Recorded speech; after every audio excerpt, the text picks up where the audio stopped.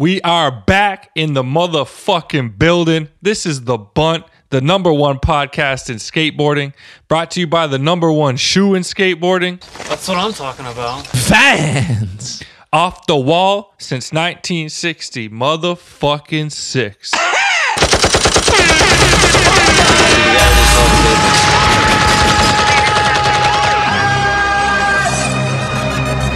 Drop that bitch.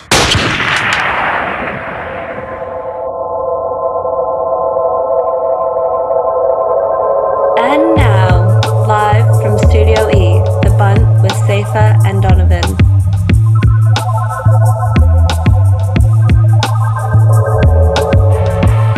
I'm D Jones. I got the ghost with me. As always, Ants one behind the scenes, killing Instagram Live every Saturday night at 8:30 at anthony.quo. It's a cool thing still.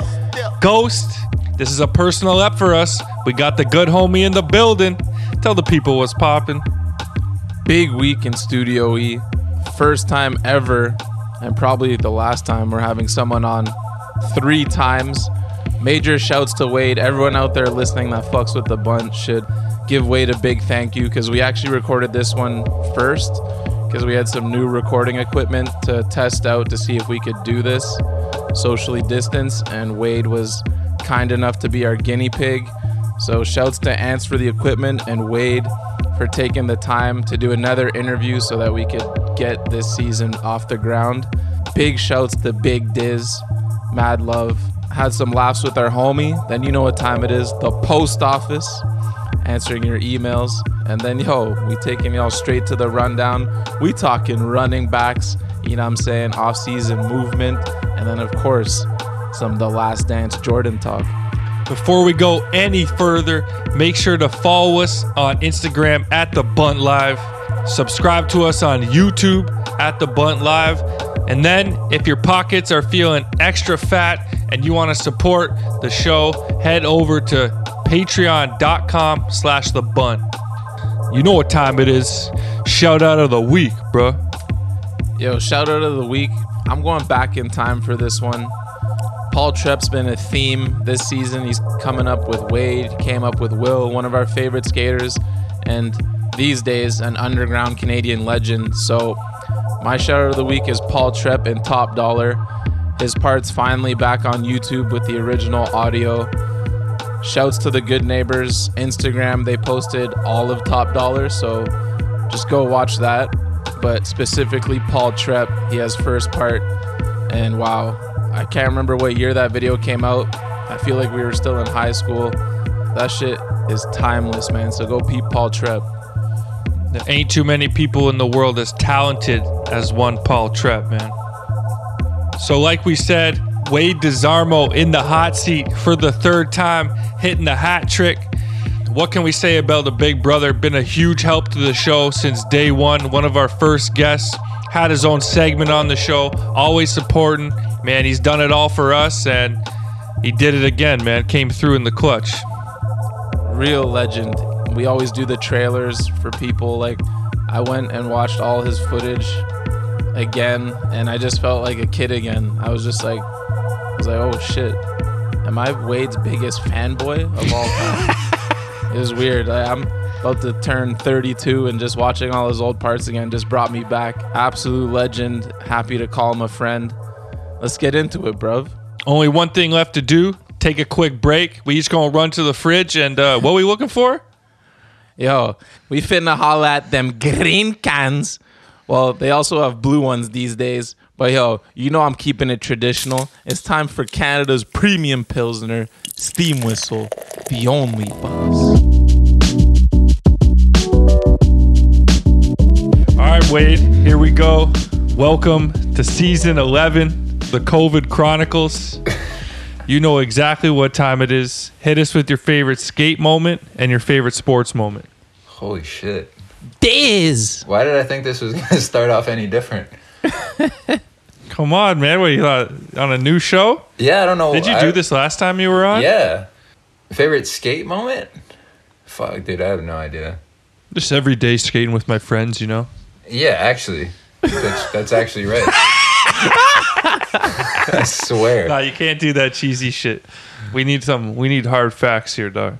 Well, I'll tell you what my least favorite sport moment is lately. It's the fact that we dealt JG Peugeot away. That was a heartbreaker. Yeah, that's tough. Immediately signed a contract. It's kind of the opposite of what you want, but Wade's taking over the show, answering his own questions. shit. We can't come back to that? No, it's the first question. Come on. Dude, that shit's hard. Well, there's no sports on TV, so I haven't been thinking about sports for the past, 3 weeks. Been in Cali. What about when our men's league won the championship last summer? Oh, yeah. Undefeated season. Oh, wait, yo, Donald about- told me you scored a goal. Was it a game winner recently? It was Oh, GWG. no. Yeah. No. Let's How hear about that. Barring How in. about this? How about the Raps being champs? Okay. Oh, okay. easy, dog. There we go. Yo, there's not many silver linings to this whole bullshit, unfortunate virus situation, but the Raps are champs for a lot longer now, it seems. Yeah. Indefinitely. We'll see. We'll see what happens later this year, right? Favorite skate moment? Shoot. Yeah, dude, any day I'm able to skate. I mean, we're in lockdown right now. Come on, we're in freaking lockdown. So any skate memory right now is just being able to go out and skate. So that'd be freaking super nice. Oh, last week, that's a great skate moment for me. Last week, I was stuck for 5 months in Canada skating indoors and being in a schoolyard pushing around in a t-shirt. That was freaking great. Hell yeah. Did you switch inward heel a table from flat yet? It wasn't the... No. I was out there for a week and it rained for 6 days straight, so got to skate LA High again. Jeez. That was good. That was fun. we gonna get into I know that. you're gonna get into that. I'm just letting you know.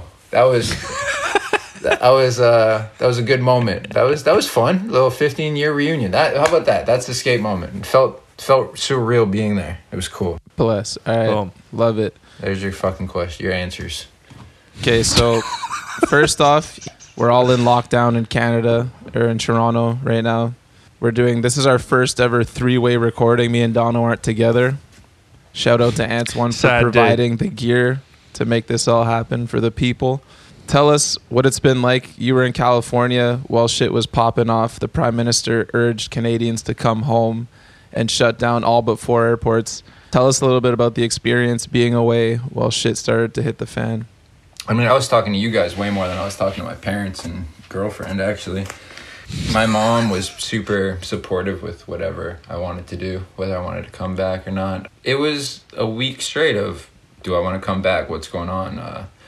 What's going to happen? What are the potentials to happen? And it was, I don't want to say it was stressful, but it was definitely a lot to think about every day.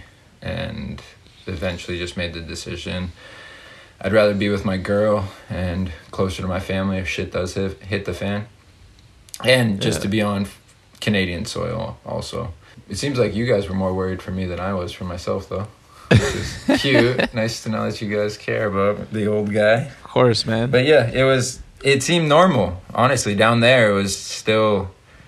It hadn't really got out to California yet, so it was business as usual. Just minus it was raining every day, so... That was also in the thought process. It was really weird. It was a weird time.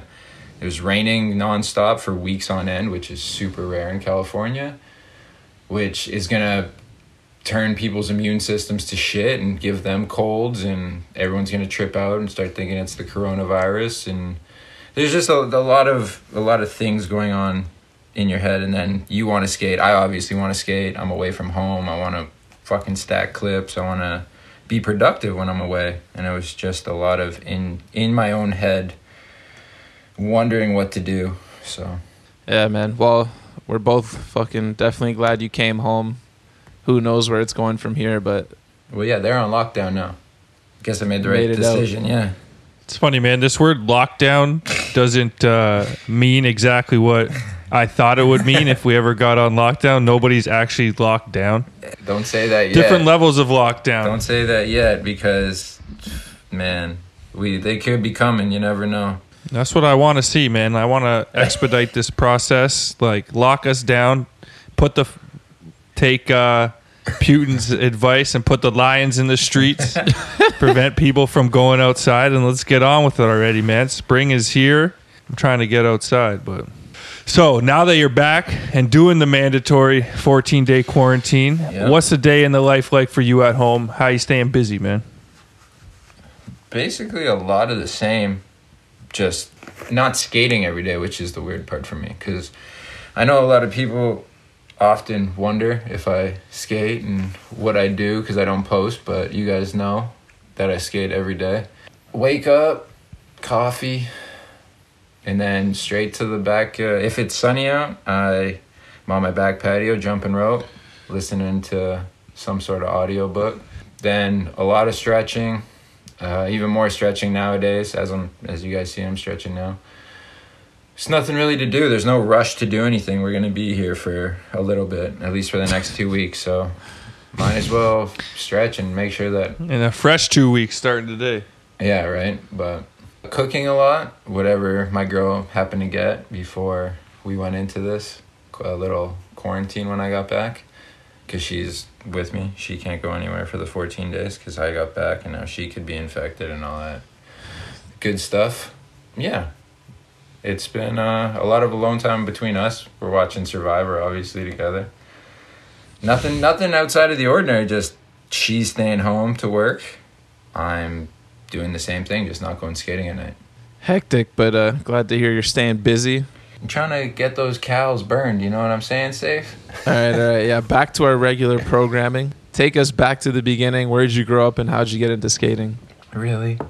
I know. I feel like because Really? you're the first guest ever on 3 times, we've probably gone through this, but No, I swear we haven't. The first time he was here, Dude, we did. like, I wasn't swear an interview. We did. Like, I almost... Or And maybe then- I've just told it so much that it's When just... Morgan was here with them, that was just like a conversation. insane. That was Yeah, just but, Morgan. We were just What was laughing the at thing Morgan kept saying again? Oh, who knows? Man. He had one stupid thing he was saying over Roasted. and over and over. Yeah, roasted.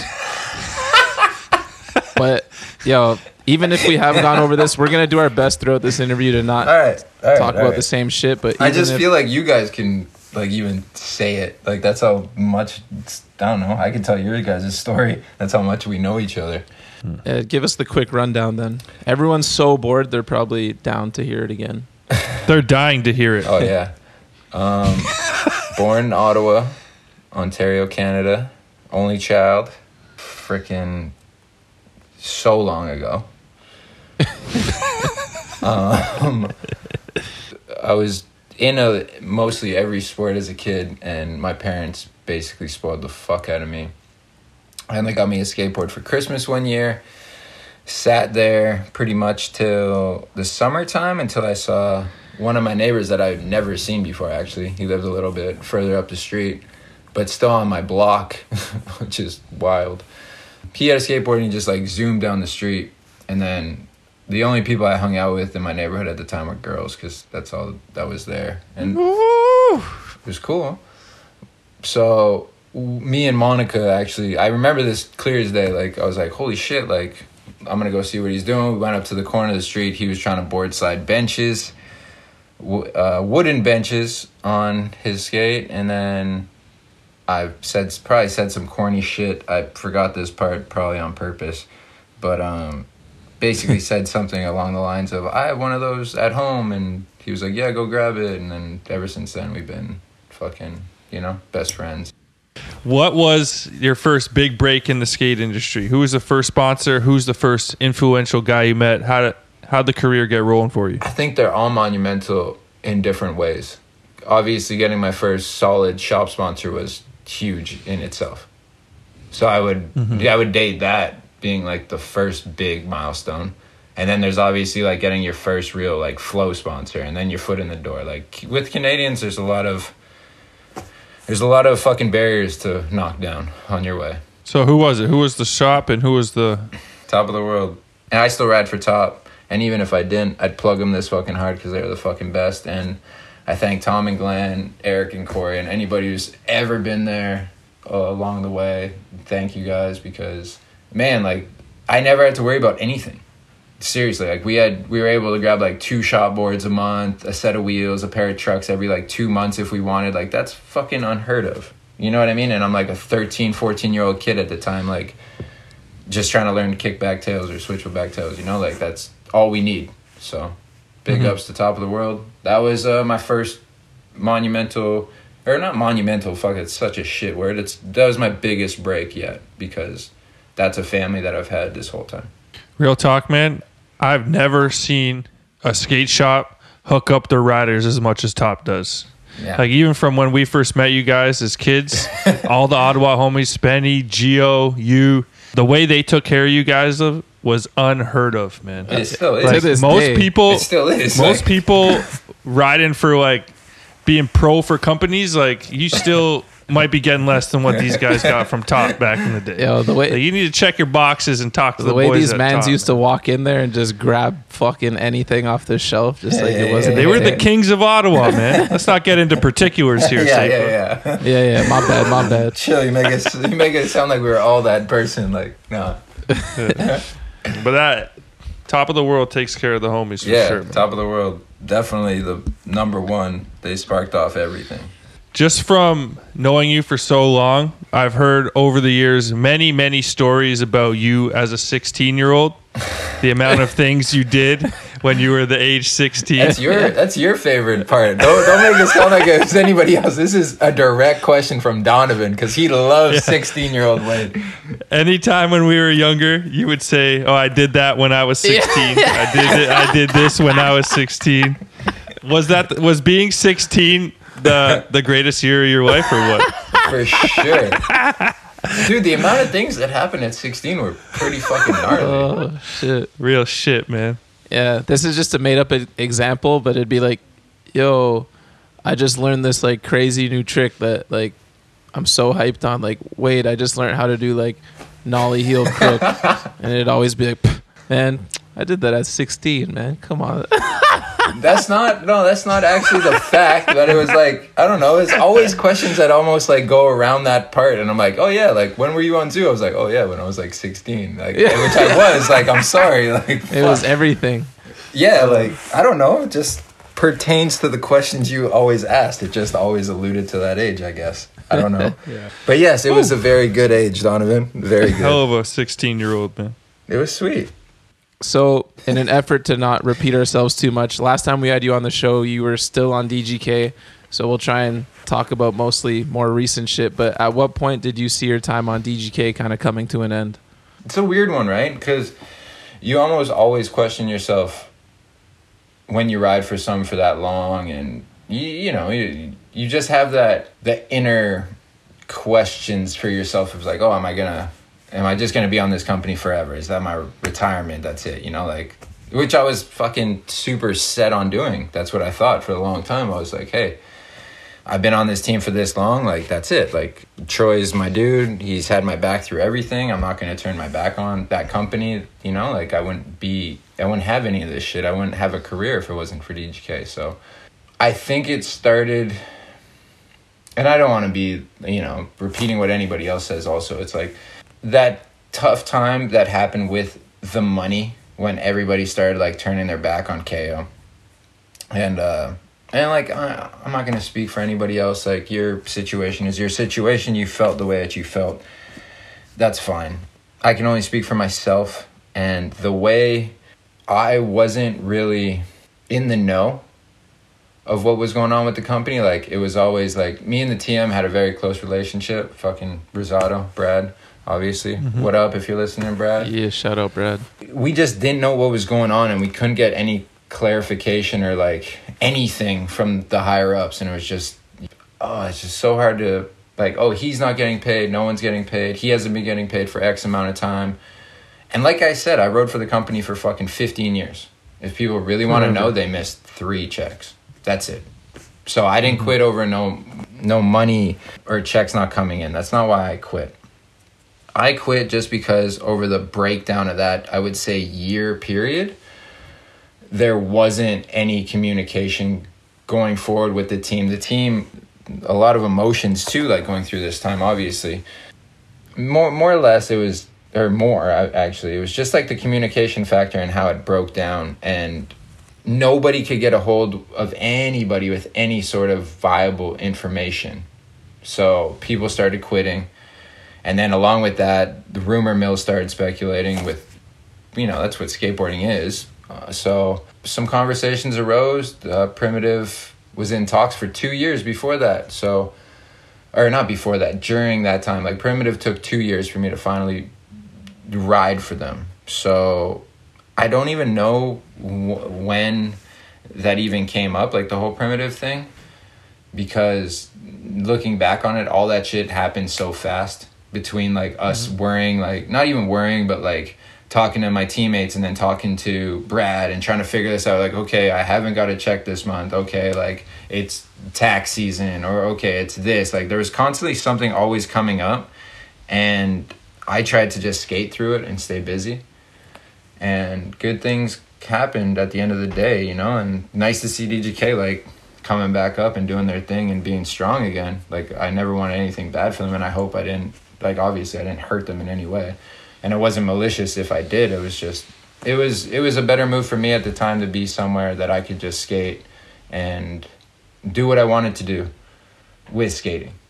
Like I didn't know the direction that DGK had at the time. It just almost felt like I don't want to say a slap in the face, but I took it a little personal. Definitely that I wasn't in communication and wasn't in the know of what was going on with the company. Right. Especially after I rode for them for so long. Yeah, we could just leave it at that. Like, it wasn't because of the money. It was just communication, but it's good to see them coming back up. Fair enough, man. Well, it all worked out for the best, and we're definitely stoked for you. Hell yeah. Dude, like I said, I'm happy. I made a decision, and I'm happy to stick by it.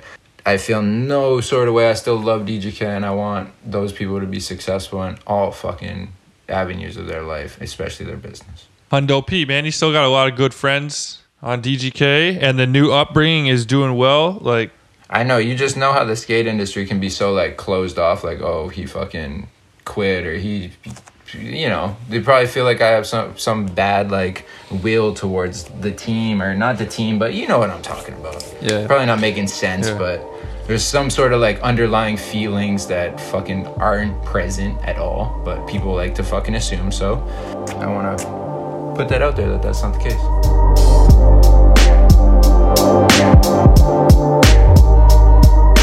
we have hidden one of the Bunt's famous logos inside a product page on chpobrand.com's website. Head over, find it, and screenshot it. Send that over to the buntlive@gmail.com, and a box of CHPO brand sunglasses and watches could be headed to your door.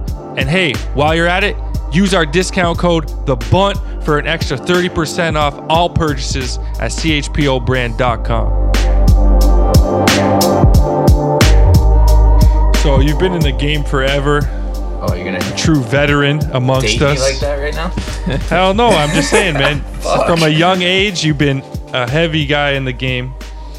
But is there a new sort of pressure being on a team like Primitive that's so stacked? Yes and no.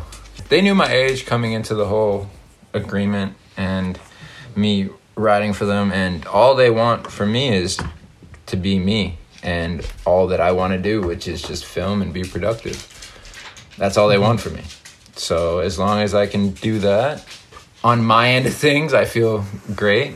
On, I'm sure, releasing things to the public, it seems like a slow roast, but it's coming. I feel fine. So, I mean, I guess to answer your question, no, the pressure. I mean, I always have pressure on myself regardless, and obviously it's just a little different. Like skating around with Carlos and fucking Tiago, Paul, and all those dudes just on a normal session, even just skating with them, not even filming, just skating. I'm not gonna say like you want to sit down, but you happen to just sit down because everywhere you look is someone doing unreal shit, and you kind of don't want to miss it, so you kind of just take that time off you actually skating.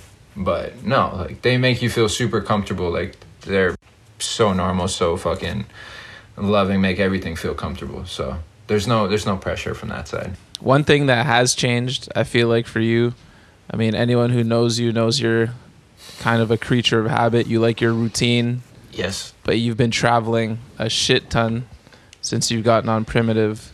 What's that change been like for you? It's been sick. It's something I'm gonna plug Spenny super hard because he owns my favorite quote ever, and he said this to me a long time ago, and I'm sure it might help somebody else out there listening. It helps out one person because I am such a creature of habit. And Spencer a long time ago told me, you don't grow in your comfort zone. That's real shit.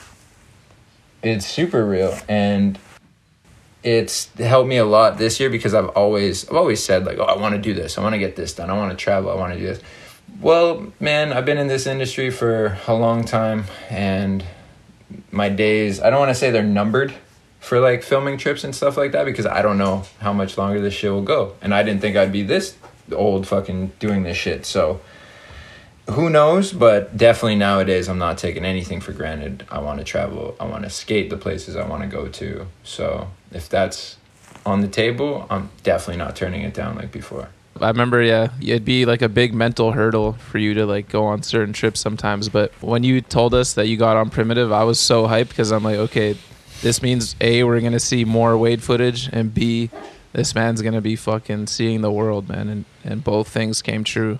In a lot of ways, just even conquering that hurdle of just getting outside of my comfort zone is fucking opened me up so vastly in a way that, you know what I mean? I would have never just thought would happen, just opening up my expectations to traveling like that. And then it just opened up everything. So I thank myself for doing that. I thank Spenny for that quote that stuck in my head. It's been really helpful. That's a good one. So while you're racking up the air miles and doing it with a lot of different guys than you're used to traveling with, who's your favorite teammate to be on the road with? Shit. I mean, if I could bring Banks with me, that'd be my number one. That's my dog for those guys.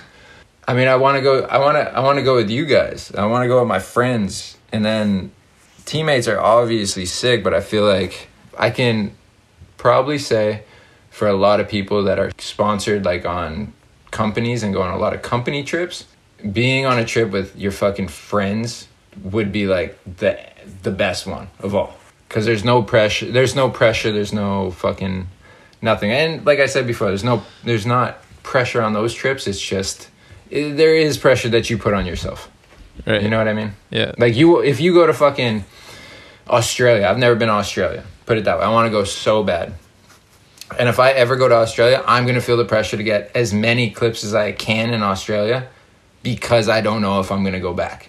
Mm-hmm. So I want clips in Australia. Whereas if I was in Australia with my friends, that trip is going to take precedent. It's going to be a little different. Yeah, I'm going to remember Australia many different ways, you know? Mm-hmm. And we're going to go about our business differently than on a skate trip. So you'll be doing a lot of drinking in a lot of different parks. What was the last trip we all went on together? Fucking DC, dude. No, Seifa wasn't in DC. What? Yeah, he was. Boston. Seifa never went to Washington. Yeah, What? I swear you were there in spirit then. No. We were FaceTiming you that every was day. me, like, yeah. you, Koty, Koty, Morgan, Yeah. and some of the Boston guys. Yeah. But Boston was the last one we were all on together. Yeah. Us three? And Morgan. Yeah, Boston. And Joe. I'm saying just us three because I don't know why when I think of like, what was the last trip we were all on? I'm like, the last trip would have been freaking Disher's. Yeah, Bachelor. Disher's Bachelor. Oh, damn. Because then I'm like, because I want to include everybody. I want to be like, well, Codes wasn't there. Morgs was there. You like, I want to include all the boys, you know? Yeah. Our crew run's pretty fucking big if you think about it. Shit. Yeah, Definitely. There's too many. But yeah, Boston for sure. Yeah. That's the time it was cold. Yeah, it was cold. Oh, you want to bring that up? Oh. I'm surprised we're still alive, yo. Who was I with? Was I with Safes? No, me, Seifa, and Morgan were at Dutchie's. No, but who was I there with the last day at Dutchie's? Joe Moss. That's right. Bruv, the funniest thing, I don't know if we've said this story on here before, but like when we all went to visit Lee's house for the first time, and then out of the kindness of his heart, he's like, hey, like, you know, if any of you guys want to stay here, like, that's perfectly fine. And meanwhile, the first night we were all at Dutchie's fucking freezing ass apartment. And Lee's got this like beautiful warm apartment.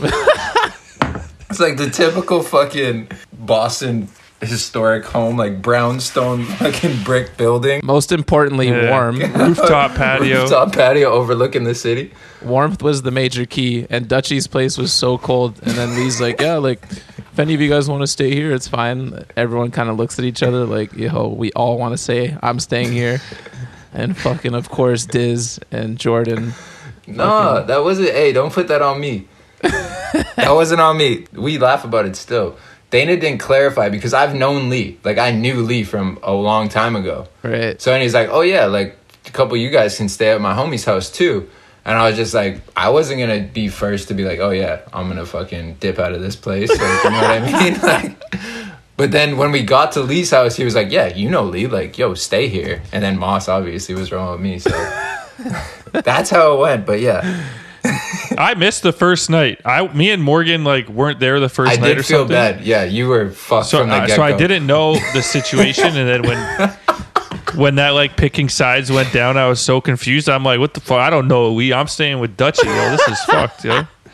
And then like days later, obviously realized. But shouts to Dutchie, man. We made it through. Yeah, it would have been this. We wouldn't even be having this conversation if it wasn't so fucking cold in Boston. And like one place was super warm and the other place was like, you know, had frost on the windows.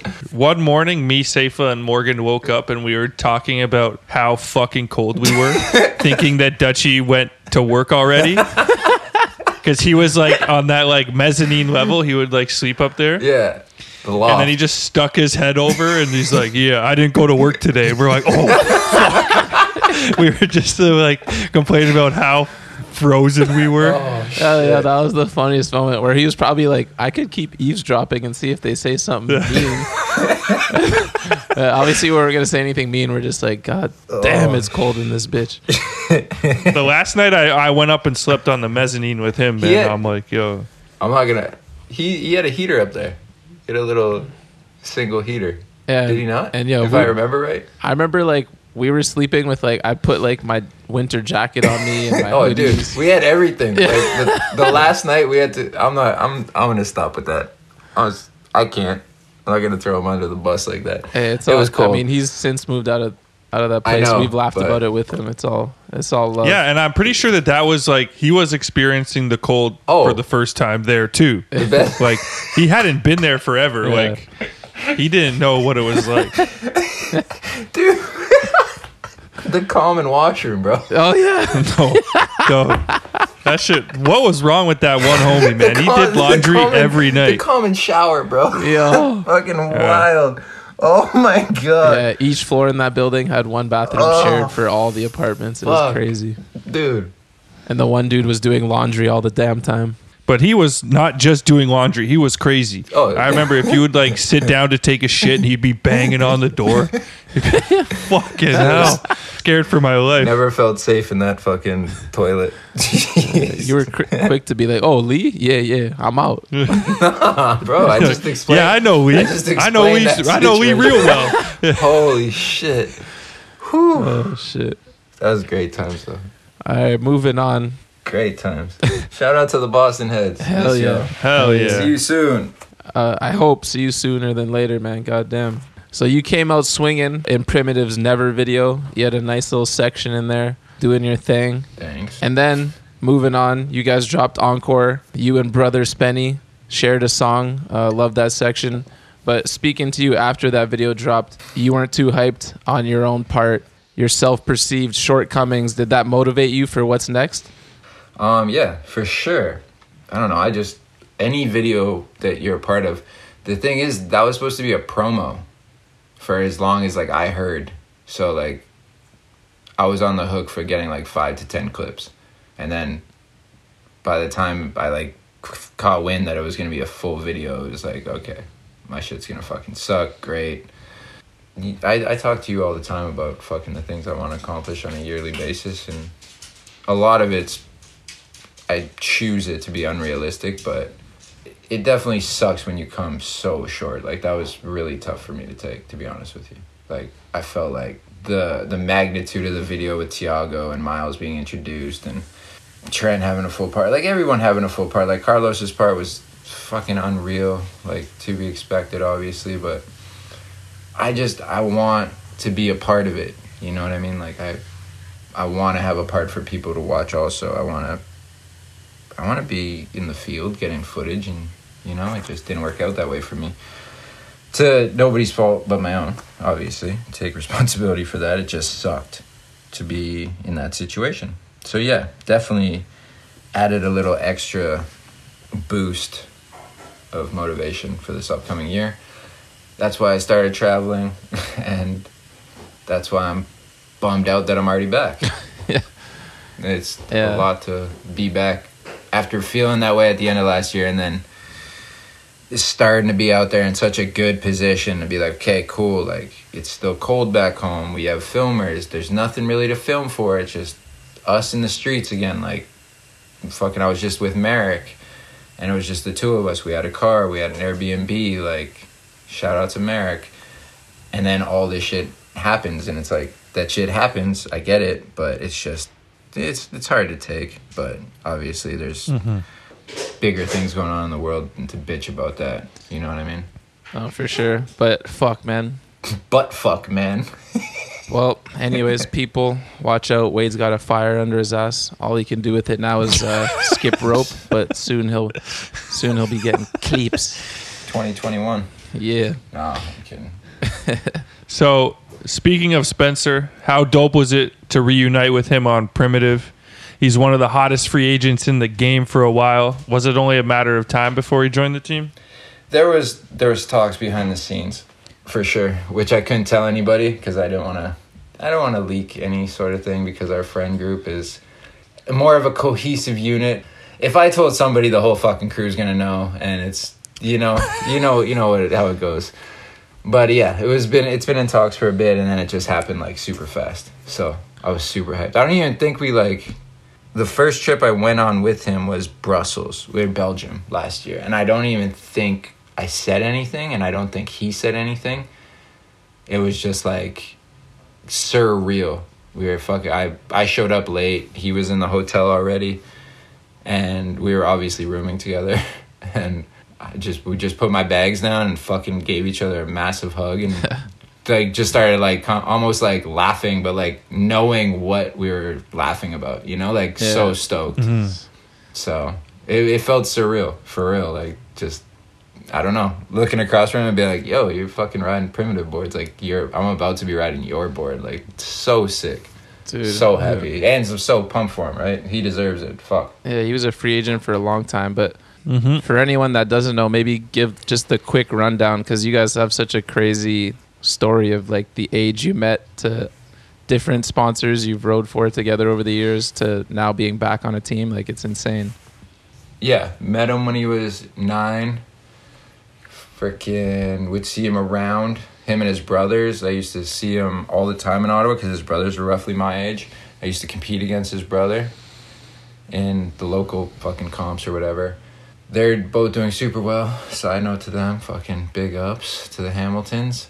I moved out to Vancouver when I was, 19? Or 16, right, Donna? Wouldn't be surprised. I think I fully... that was the first time I actually went out there. I was 16, by the way. But I think I was 20, 21 maybe? I don't know. But yeah, so, and then Spenny came out and stayed with us for a couple weeks, if I can remember right. And then he moved in with Cons and Gary, and I think Gio lived over there at the Dagger Motel and lived there for a bit. And man, I just remember when he would like stay with me, he'd seriously be out of the crib at like 9 a.m. Fucking, I'd meet him at the plaza at like 5 or 6, and he'd skate with me till like 9, and then we'd go back, you know? And then he was just on that level of learning ever since he went out there, and his progression happened so fast. It was incredible to see like how someone could get that good that quick at so many different elements of skating. And ended up getting on Expedition So we were not teammates, but we were under the same umbrella with KO for a long time. Yeah. And then we were on Venture together, or we lived together again when we were at 1611, which that's when we had the big house with Twa, Weary, Joey, Kane. The glory days. Yeah. So we were there, we'd get like the same boxes from Deluxe, so we'd get friggin', they'd mix our Venture boxers together. They'd send our KO boxes together with like gold wheels and shit. So we were on Diamond together. So we went on a Diamond trip before when we were like 20 to Montreal together, because we were the only Canadian people on Diamond at the time. Like, it's been fucking rad to have him throughout this whole thing. And he's younger than me too, so he keeps me kind of fresh. Kind of. No, I'm just kidding. And then, now we're back on Primitive. So we're finally on the same board company together. Oh, how am I forgetting? We're on fucking Grand Collection. So that popped off. So we've been traveling a bit for that. We just got back from Japan last year on our first big trip. We went down to New York a couple times together. It's just been rad, and I look forward to any fucking sort of trip we have in the future. That's actually like an insane, because it's not like you guys are just on the same shop sponsor forever, which is, maybe more common. Like, been doing it. Yeah. 2 kids out of Ottawa. It's fucked. Yeah, leaving that out, we were both on top. Yeah, true. Still to this day. Like, fuck. There's a few tricks that I feel like for some reason everyone on Primitive can do. But I want to know, correct me if I'm wrong, but can everyone, I swear, can do nollie flip crooks and switch flip back tails? Maybe not everyone, but I just feel like if you guys go to a demo, it's like a race. Who's going to switch flip back tail the rail first? Who's going to switch flip back lip first? Who's going to nollie flip crook the hubba or rail? Like, you guys all have those like fucking stock. Yeah, that was tricks. strange. Like, that was my first time doing a demo with them, and I didn't know what to expect, and it was fucking mayhem. Like, everywhere you looked, I was just constantly clapping my hands, 'cause no matter which way I turned my head, like, I was gonna be clapping for someone else. Yeah, it was jacked, man. And that's another thing too, is like, I don't know, you know my thinking, or my way of thinking, Seifa and Dono. If I see someone nollie flip crook the hubba, I'm not gonna nollie flip crook it. Yeah. I'm not gonna nollie flip 50 it. I'm not gonna nollie flip nose it. I need to go completely in the other realm. Some people are totally fine doing that. Like, some people, like, if I fucking nollie flip crook the hubba, someone who's warming up has no issue. Like, Trent's this way. He'll come up and nollie crook it behind you just because he's got to go through his routine, right, of warming up. I'm not that way at all. So, fucking most demos, and I don't want to blame it on that. Like, I'm not blaming it on shit. But, most demos was actually like, what the fuck can I even do? These dudes are landing everything and anything. First try, second try, like all tries. You know what I mean? Like, I remember the first demo in London. Frickin', I back 50 the hubba. And right behind me, Gio comes flying in and full cab nose grinds it. And I was just like, okay, I'm working in brand new shoes, brand new board. I've pretty hungover, I'm not gonna lie. Man, it was all right. I'm just gonna go take my seat because, well, I tried to skate a little bit after, but you know what I mean. At that point, everyone's already warmed up. Everyone's firing on all cylinders. Like, you don't want to see me miss fucking kick flips and backside flips over the head. You know, like, just to warm up. Yeah. I think you're good on that. So I can agree on the nollie flip crook. Everyone can nollie flip crook on the team pretty well. We're nollie flip crookers. What about switch flip back lips and switch flip back tails? Like, how do P-Rod and Carlos I'm not a switch flip back lipper. Right. So, and I'm pretty sure Tiago, like, I can't even throw any of those other dudes in the boat because I'm sure they could fucking do it if they wanted to. You know, like, I don't know. But yeah, the switch flip back tail, that's a good one. Because Paul, Carlos, Tiago, they can whip those things out on anything. Yeah, and even like Shane, when Shane was on the team. Oh yeah, and like, you won't even know what to, like, you'll be like, oh, that's not switch flip back tailable, and then they'll fucking just come in and rifle a switch flip back tail on it. You know, so. Hey, well, yeah, you carved out your lane in in Berlin. You shut that demo down. That was dope. You're like, oh, no one's nollie flip crook this yet. Let me hit it quick. I don't know. Sometimes the mojo gets running, and people. That park was pretty good, where everyone was kind of away and skating up. It was a good big park, and they were focusing on the ledges and the set and shit that I skated mostly. It was kind of away from the people, which kind of made me feel a little bit more comfortable. Yeah. And then I just happened to get to those tricks first, so sorry. Yeah. Getting to the first nollie flip crook must be hard. No apology necessary. And I mean, well, like that also was the thing too, because if Nick was there, like, he would have fucking probably switched inward heel up the set. So then, like, you know what I mean? Like, all that shit. If Paul was skating, Paul was just like, that was his first trip. He couldn't really skate. But if Paul was there, he would have taken the switch hard down the set first try. And, like, there was just, like, I was a fortunate circumstance at that demo. Yeah. So thank you for letting me get some, boys, you know? Nollie big flip nose. That's all you. I tip my hat to those guys. I don't even think I hit my nose on that. But. You've done some of the best tricks on the famous LA high rail, switch flip front feeb, heel back Smith, front shove feeble. How hyped were you to see it come back, and how did it compare to the original? Super hyped. But I didn't know until I got there, and I just skated it. It's different. It's wider, so I don't know if that makes it feel lower. I don't want to say it's lower.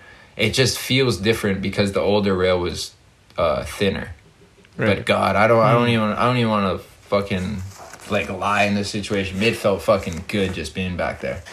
I don't know. That rail has always treated me well, and it's always just been fun. And just being in that corridor and being at that school for some reason, like, it reminded me of simpler times, because the last time I skated was 15 years ago. That's crazy.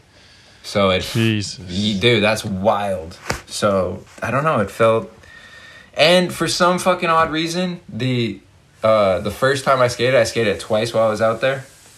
The first day I skated, it was just Merrick and Eric and I. And for some reason, I just happened to be skating my board. And you guys know I don't skate my fucking board like maybe once a year. And for some reason, I was skating, and I was just like, it flipped over on one of the tries, and I didn't tell this to them, but in my head, I kind of tripped out. And I don't know why. I just feel like I'm talking to you guys, but I know everyone else is going to fucking hear this. So I didn't think about that. But, yeah, it was just weird being like, man, fucking the last times I skated this thing, I was like an am. And now, it's been 15 years. I'm riding my own board, and nothing's kind of changed. You know what I mean? Like, I'm back at this fucking historic spot. Mm-hmm. They put the rail back in. I was just loving life at that time. I was just like, this is why we skate, you know what I mean? For times like this. Not for the fucking board and shit like that, but you know what I mean? Yeah, that's fucking so butters. Yeah, I hit you up. I'm like, yo, Diz, like, this shit's back. And I think you were still in Canada, and you're like, yep, we're lighting it up Saturday. I was like, oh, shit. No, Wednesday, which we did. my bad. We went Wednesday. The first day we went was Wednesday, but we didn't even need lights. It was dope. But yes, that rail is fun, Donovan. I think you'd like that rail, too. No way. I swear you would. It's a tall flat bar. I think Donna would like it more than me, for sure. I don't think I would have anything. Donna would like it way more than you. Seifa prefers low, long wedges, yeah. and I prefer high, short ones. So yeah, it would work out, I guess. Really? No, that's just someone put us in that box. Who did that? Feedback Ted. Oh shit. This was before he was the homie though, and I got offended. Seifa likes long. I don't even want to say long mellow, because you just like long fucking rails. Yeah. Yeah. You'll hop on a front board and sit on it. For those that Caution to the wind. Yeah, for those that don't know Seifa, He's fearless. You won't get the laugh that we get out of it. But it's so true. Like, that's the best part, is it's so true. There's nothing funner than those sessions at Dunbat when we would just try every trick from start to finish on the long flat bar. The whole way. Dude, we're still doing 18 feet, baby. Yeah. We're still doing that. I know, This year. just haven't been around. Yeah, let's do it this summer. Come summer, let's get it.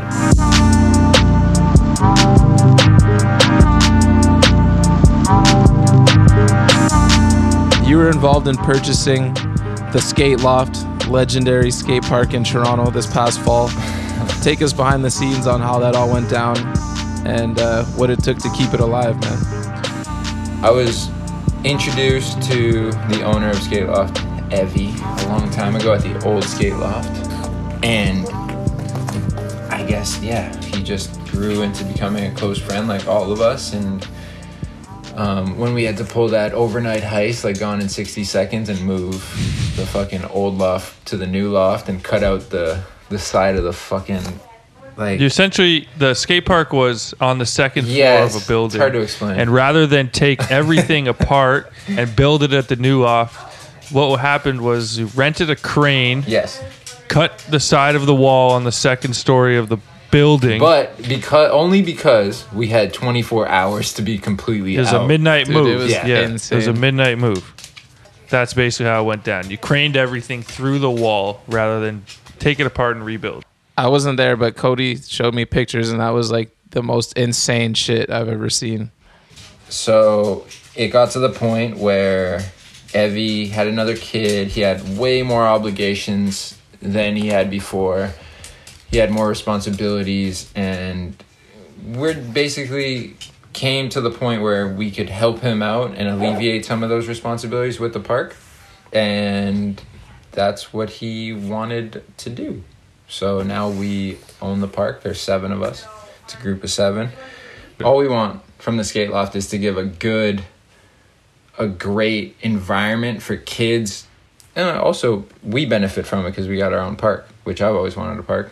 But if we can help kids, give them a place to just come and hang out and be themselves and fucking skate and leave their issues at home, and also be respectful and learn a bunch about themselves. And like I was saying before, is skateboarding breaks down all fucking stigmas and like stereotypes of like snowboarding. You need money, you need transportation, you need to be able to buy a lift ticket, you need to go up there. Skateboarding, all you need is just fucking you just need a skateboard and a place to do it. You know, if you look at like all the different cultures and ethnicities behind it, the age groups, the monetary place of where these guys come from, it's all different levels. Yeah. You know, like it breaks down all those fucking stereotypes, and it teaches you so much about yourself that honestly a lot of sports couldn't, just because of the way it is. You know, like you have to be persistent. You have to want to get up after fucking getting hit in the shin. No other fucking sport, minus a few, is going to do that. Oh, for sure, man. It's awesome. I'm so happy you guys did it. I can't imagine how shitty it would be in the winter in Toronto without SkateLoft, man. So hats off to you guys for keeping a place for the kids to skate and for us. Man, I see it firsthand. I know that me and you used to always be on the night shift together at the SkateLoft. Yeah. Unfortunately, I've had to switch shifts, and now I'm doing the morning shift. So I'm there at the crack of dawn these days as opposed to at night. And every weekend there's a kid's birthday party or there's lessons going on, and one of the group of 7 are coming in on their day off to run it for the kids and be there and make sure that it's all happening. So definitely I gotta say thanks to all you guys too, and salute to you guys for keeping it up and running, because doing a great thing for the scene, man. Donald, you getting your half cab crooks for breakfast in? Always, dog. Me and I'm gonna leave it at that. So your social media game has stepped up in a major way the last year or so. Yeah, we're finally seeing you post on a regular basis. In a major way? Unfortunately, it's not quite what we're looking for. You're consistently reposting pics of other people riding your boards and skating their shoes. When are you going to give the people the content they really want? You own a skate park now, and you're there more than the average person is at their 9 to 5. So give the people what they want, and we want more Wade clips, man. When are we going to see it? Soon. Very soon. And that, damn, you had me fucking feeling some sort of way and then crushed me down. I was like, damn, I was so hyped. I was like, damn, I watch the story every day, no matter what. I'm like, yeah, my stories are popping. But yeah, no, I get it. I'm so fucking, dude, I don't know why it's so tough for me to do it. I really don't. It just still feels pretentious, and I know that's fucking not accurate, but soon. It's also It's also the thing where if I feel like, dude, you're right. I have a park. The things that I learn on a daily basis, and like sometimes I post my story, like I want to save those for a part because I know it loses, at least when I watch it. 100%. If I see someone do it in a park and then I see them like do that same trick or a lower version of that trick in a street part, dude, I'm bummed. Yeah. Yeah, I'm so bummed. So I also From the old school. Yeah, I want to save it for a part, and the amount of times I'm like, oh, I'm going to save that for a street spot. And I have that conflict in my head all the time where I'm just like, you know what? Just fucking post it. Who gives a shit? Because who knows if you're ever going to be able to do it again or if you're ever going to find a spot to do it at. Find the spot. Mm-hmm. That's the hardest one, is finding a spot for the techest of tech tricks you do at a skate park. Like, yeah. But it's also, I don't know, I have that battle with myself of like, there might be that spot that I fucking find, and well, it hasn't worked out that way yet. At least for like, I would say 3 of them. Yes, I found a spot for it, but there's a lot. Safa knows there's a list, so. yeah, and we got high expectations now, bruv. You got a skate park. The fire's been lit under your ass. There'll be an edit. I'll come out with a little edit sooner than later. From the park, which I've been wanting to do for a long time and unfortunately haven't done it. You got the Toronto barracks to yourself, man. Soon come. Hell yeah. Thanks, Dono. Thanks for the big ups, bro. We're all good friends with one of the true goats of the Toronto skate scene. Great friends. A real uncut gem that we haven't really unleashed on the world yet. We're kind of just like keeping them in our back pocket. Like we're waiting. We got something good. You'll hear from him soon. Koty Brown, the one and only Codes B on Instagram. Yellow Wolf's #1 fan. Claims he's bigger than Drake. Oh god. Can you give us one of your favorite Koty stories? We've all been friends with him for so long. We've all got a lot, but what's the first one that comes to your mind, Wade? The time at Strattingers. Oh. Fuck, I'm so mad I missed that one. Local watering hole. But I'm down to hear the story again. You heard rumblings. Yeah.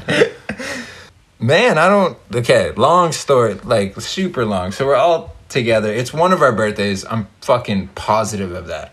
Yeah, it's me, you, and Koty, and like a bunch of other guys. Bunch of friends. There was like 2 different groups of friends too, because Jen and her friends were there that night.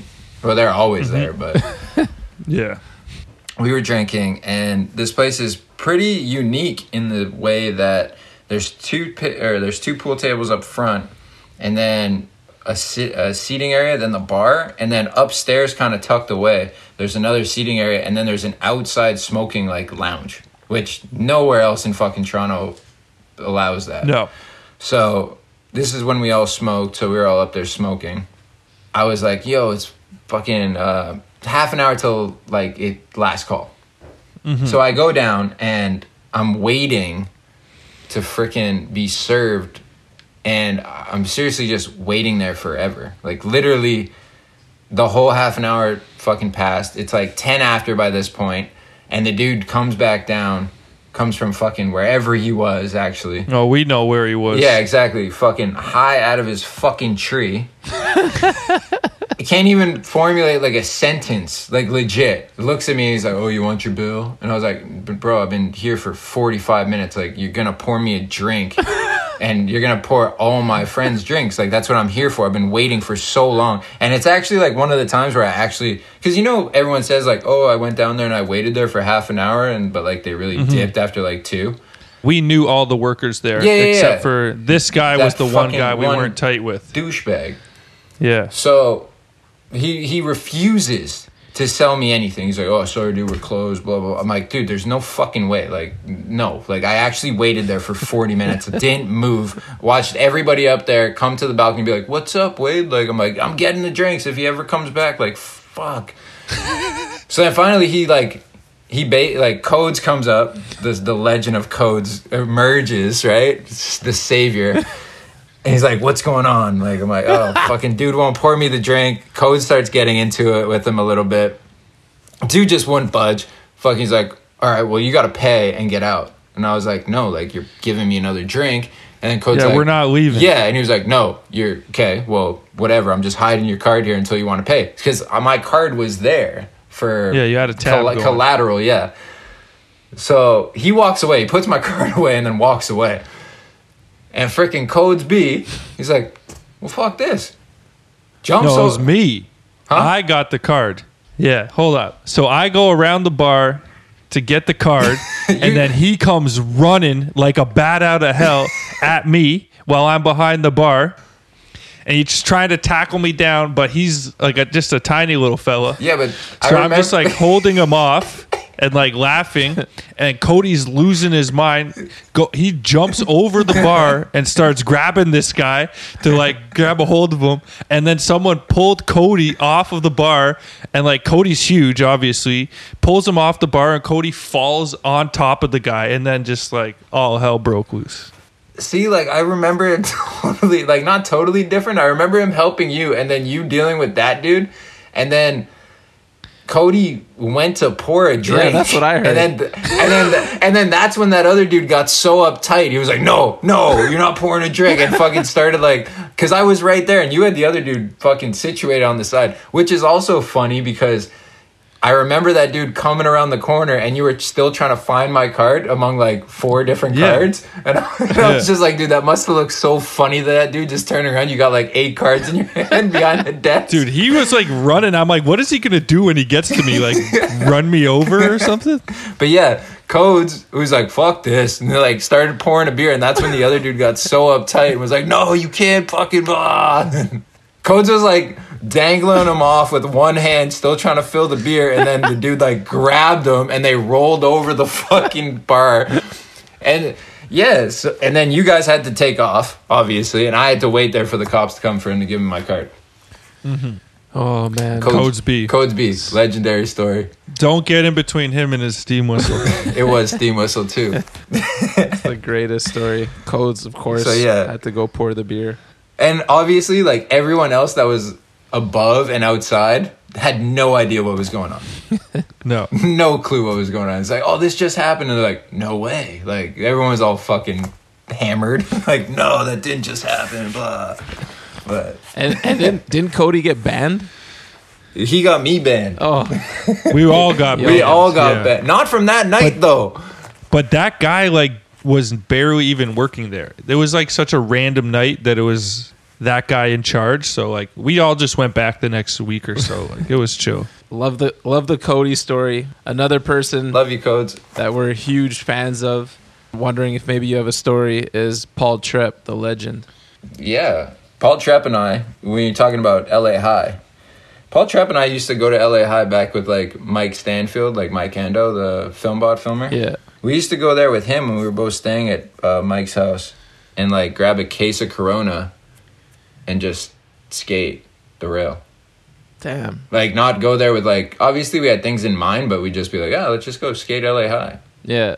And like that's like the kick front feeble and Paul's top dollar part. I think that's in top No, I dollar. think it was in. Wasn't it in RDS?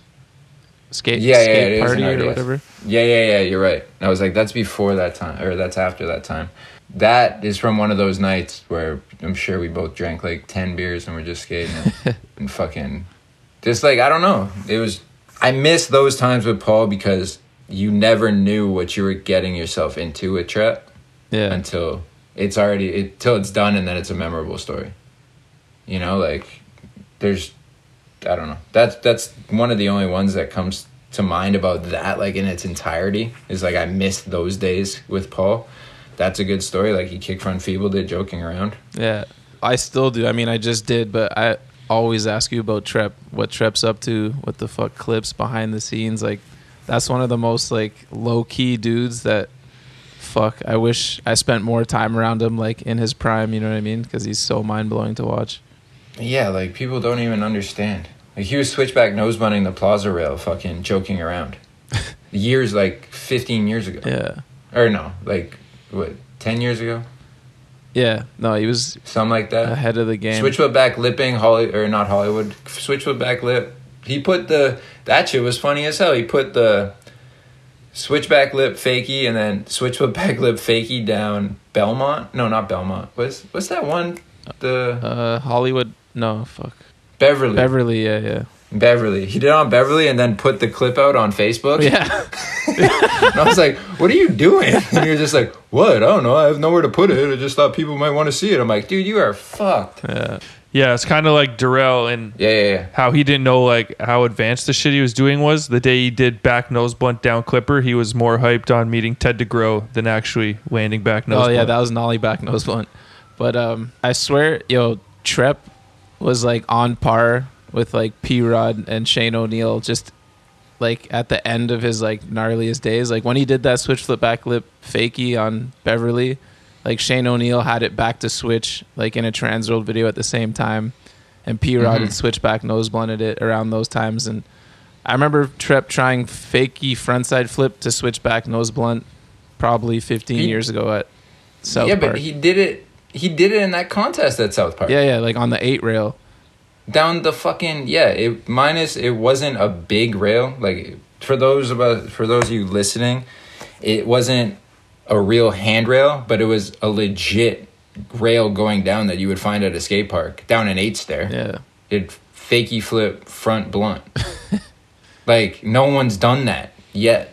And he did that in a freaking contest years ago, and probably just like not even caring, just like yeah, it worked. I wish he got the shine he deserved. He was always just like a low key legend. He would have been the first one.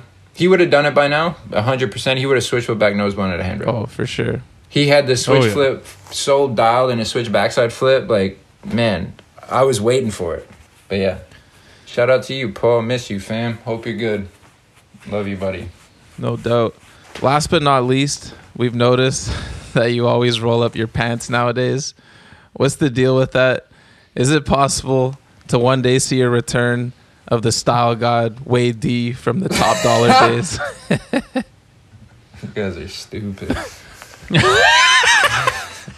Why do I roll up my pants? That's the question? The question is... Yeah, that's the question. What are you...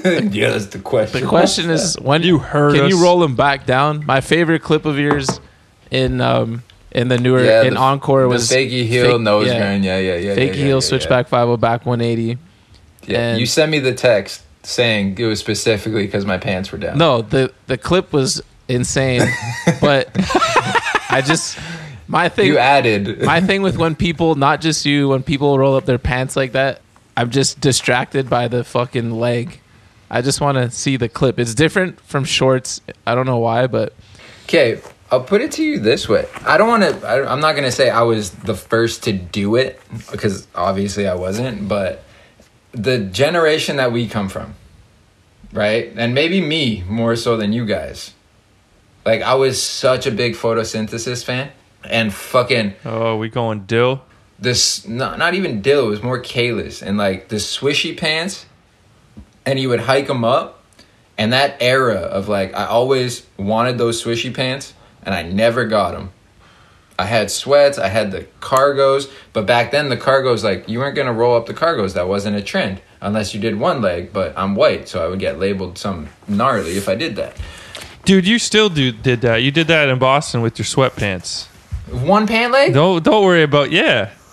You did your fakie tray over that thing with one pant leg. Didn't. Oh, yeah. No, I didn't. Well, you were rocking that with those sweatpants. Not one pant leg. I swear you did. No. There's video evidence. Y'all tripping. Yeah, you did. No, you fucking tripping. You tripping. Don't front. Okay, well, you're going to have to put the video evidence on. Oh, we'll take this quote and slap that right on there. All right. No problem. With the sweats? Yeah. So I'm not going to just do one leg. Yeah, you did. Yeah, with your big OVO black hoodie on and your gray sweatpants. With the sweats, I want to see this. Okay, so anyways. So going forward, years ago when I was on DGK and they started making the cargos again. And they were like, for some reason, I felt like they were super baggy on me. And it was hot out. And I was like, oh shit, they got this cinch. So I tied them, and then I was like, instantly in my head, I was fucking catapulted back to like photosynthesis days. And I was like, hell yeah, this shit's stee. Like, this shit's dope. I always wanted to do this and I never could. And then it just became like a kind of like a comfortability thing. Like, it feels good to, I don't know, I feel better about my skating when I'm hot and I could roll up my pants like that. and it brings me to a time in my head of happier skating and simpler times, I don't know. It just feels good to me. I'm sorry, Safa. That's all fine and dandy, but when can we get a glimpse of Quaid Steez back? Soon. And to anyone who doesn't know Good. what that is, look I'm up. not going to be rolling up jeans, but, you know, jeans are getting back in the rotation. If I can ever go back outside and film again, I'll, you know, Hey. film some other shit. Yo, to anyone listening right now, just if you want to see my favorite era of Wade kits, type in Wade DesArmo.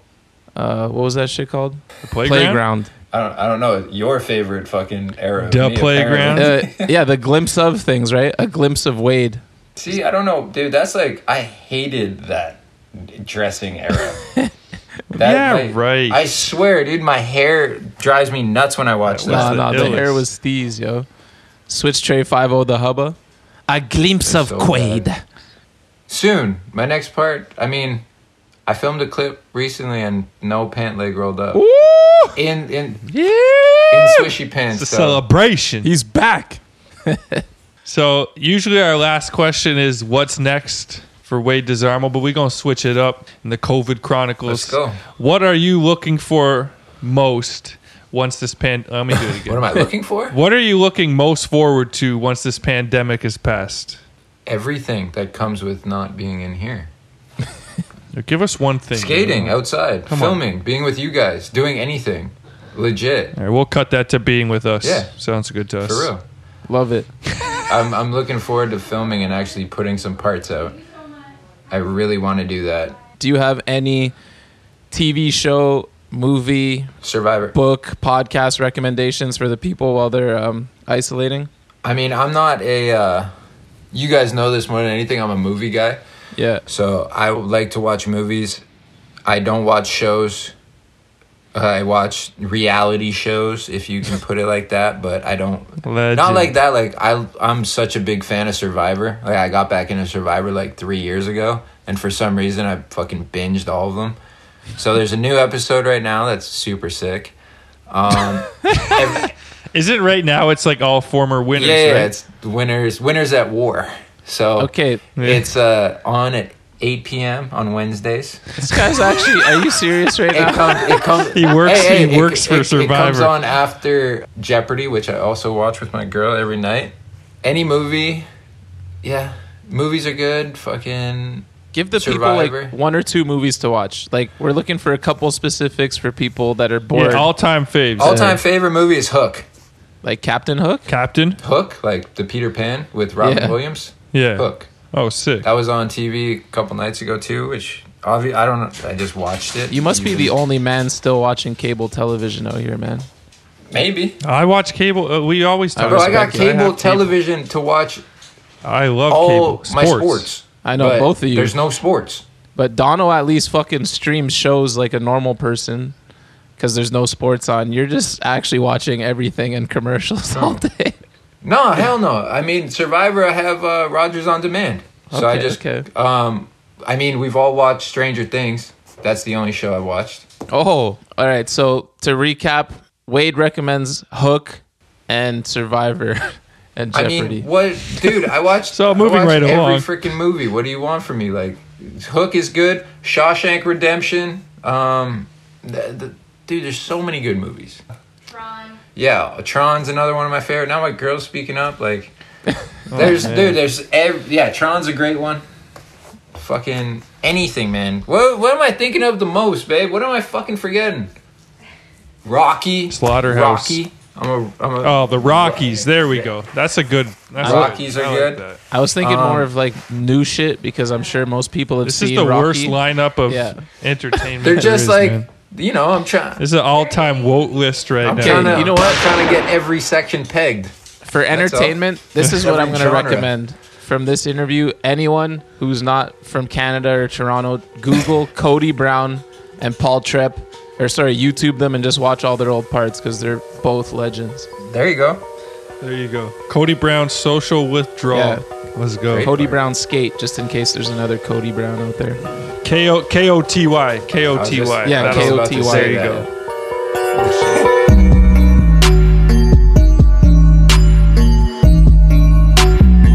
Yo, yo, yo, it's Rapid Fire with the Ghost, and this week it's an honor to be brought to you by Thunder Trucks. Thunder Trucks has a stack of pro trucks hitting skate shop cases everywhere, from Guy Mariano, Jamie Foy, and Alexis Sablone, plus OG, polished in every size and style you need. Blue Tile Lounge, Cowtown Skateboards, Beyond Skate Australia, and Black Sheep UK have you covered. Stay safe out there and support your local skate shop if you can. Wade D put me onto Thunders last summer, and I ain't looked back since. You dig? Thunder Trucks, the only grind. So, to all the listeners out there who aren't aware, Wade was the first Rapid Fire ever. Episode, 3, season 1. And now you're back 2. for your third. Episode 2. Yeah, my bad. First person ever to have his third Rapid Fire, and it's changed a bit over the years, but I'm sure you can rifle these off. Let's go, bring it. Favorite skater? Tiago. Favorite video? Skate video? Trilogy. Hey, fucking Captain Hook. Favorite video part? Gino, Trilogy. Favorite style? Gino. Which skater had the biggest influence on the way you skate? Gino or Tom Penny? Most talented skateboarder on planet Earth? Fuck. Ishad? Favorite trick? Front shove. Hardest trick for you? Heel flips? Oh, God. Switch front crook. I can't even let you get away with this. Heel flip, you mean the trick that you heel flipped into a backsmith on a handrail? Or switch front crook, the trick you fakey flipped into? Fuck Yeah, outta but that's here. a switch front crook alling into it. It's different than like I could fakey switch front crook and hold it for days. Say, but I for can't one time switch he ollie asked into me to it. teach him how to feeble grind. So, like, let's not be. What are you doing? You got these like fucking just be hell. real. You're like, All right, let's get back up. on track before we could go for days. No, you can't. Fucking fools. Most illegal trick. Fucking lip slide ledges. Or fuck, I hate salad grinds. Double flips. Fuck. I don't know. Most illegal though. Yeah. Salad grind. Favorite clip you've ever gotten? That line at Sans. With the tray flip, Woo! and kick Yeah. crooks. Yeah. Kickback nose grind. Yeah. Don't Off the top of my head, that's the quickest thing I can think of right don't disrespect that kickback nose grind by calling it a crook, motherfucker. now. I'm not even. You guys don't even know that whole line is for the nollie back 5-0 Yeah, that was bless us. because I can't nollie back 5-0 that day I can nollie back 5-0. Now I've since learned how to nollie back 5-0 well, but So- then I couldn't. Say, what's your favorite clip of him? Well, do you remember that one time when I screenshotted a bunch of things of you and we were like having that Instagram battle? I'll probably go with one of those. Let's go with backsmith front 180 into the bank in the KO video. Yeah. Scarecrow. He be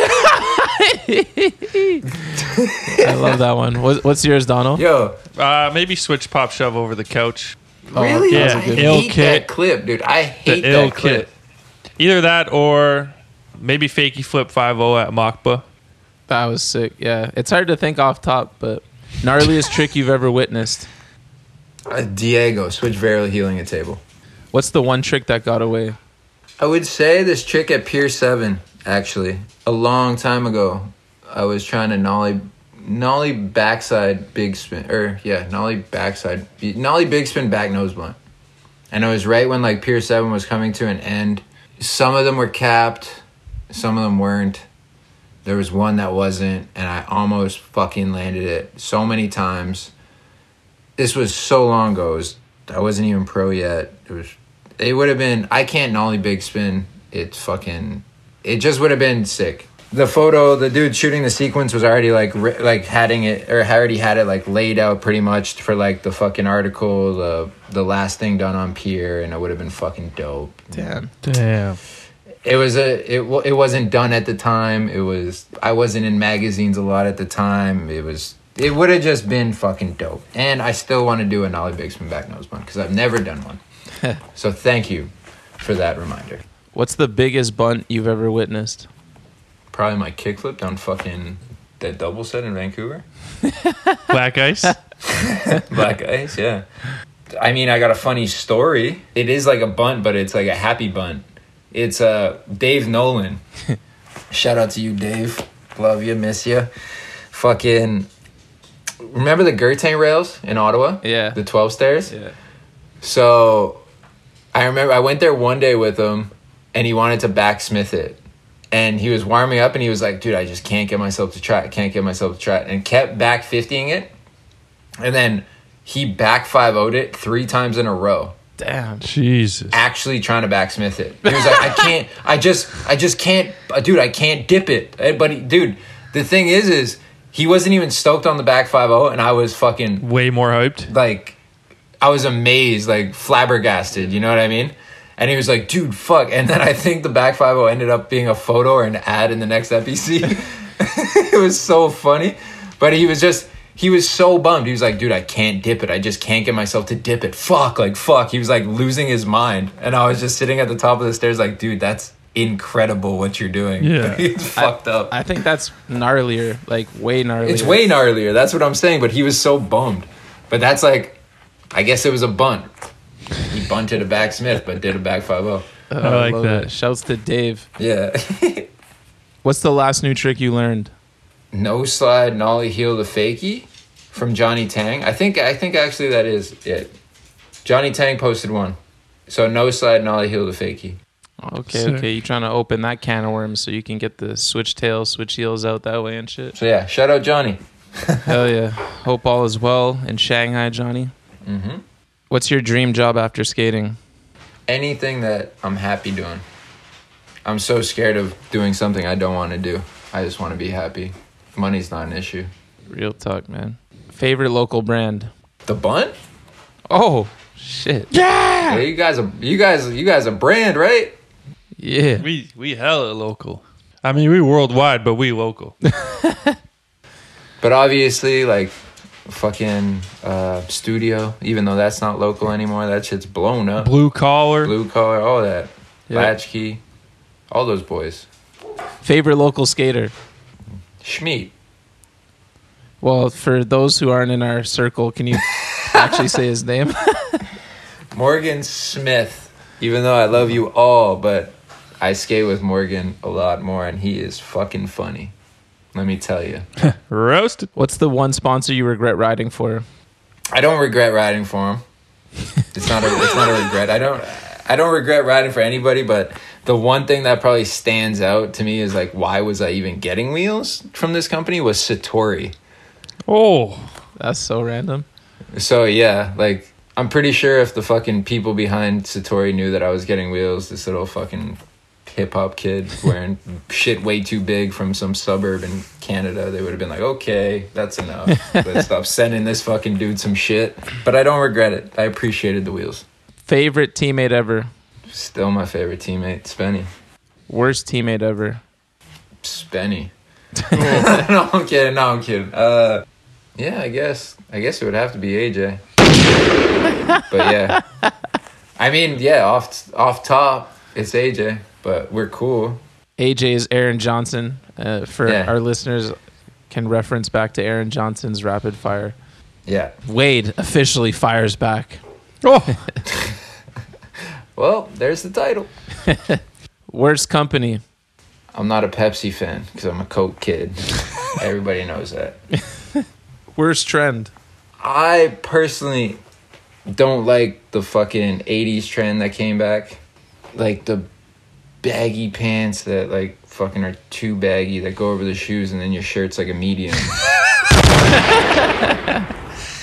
It's weird when everyone starts dressing a certain way so drastically and so like quickly. Mm-hmm. Yeah. And then you start seeing everybody and they're all on it. It's like, holy shit, it's enough. The originator probably looks cool as fuck doing it, but some people just try to take it extra ways and think it's a thing. And yeah, I don't know. Love it. You can hate me with my fucking pants up. Oh. It's fine. Worst style? Dave Coyne. Oh. Fucking more storm hate. Wade, you're a horrible person. No, he's fucking doing what's that shit? When he grabs the board, the Sal flips down sets and shit, like street grabs. That's a no. Yo, real shit. Yeah, I liked Dave Coyne when I was younger. Last person you want on the sesh? Dude, these are gnarly. Hey, man, you came to us and asked to do this. Oh, yeah?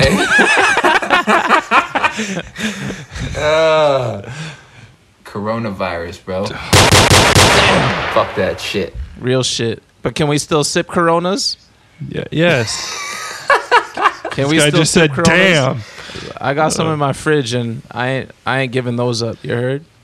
Thanks for having me again, boys. It's been fun. Hey, thank you so much. These Appreciate are you. crazy times, unprecedented times, and I feel like it's our civic duty to try and give the people a little entertainment. So thanks for blazing the trail, For Wade. sure. But at the same time, everybody stay inside and be safe. And, right? Wade's been begging us for seasons to get back on the airwaves, so we had to make it happen, yo. I really appreciate it. I got so much to say. It's been fucking awesome, boys. Congrats on all your fucking success. You guys crush it. It's awesome to be back on the pod with y'all. Thanks, brother. Keep killing these streets. Well, when we can get back out there. Mm-hmm. Love y'all. Love you too. Obrigado.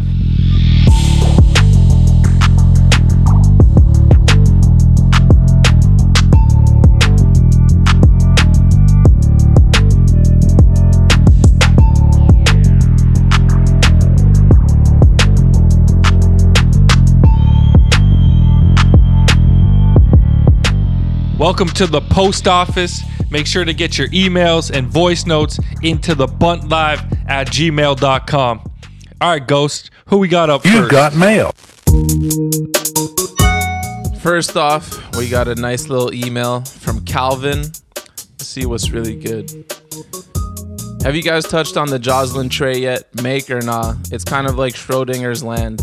It both was and wasn't a make. He landed and rolled away until his body weight shifted back like 10 feet away, but it also wouldn't be clean enough for him to claim.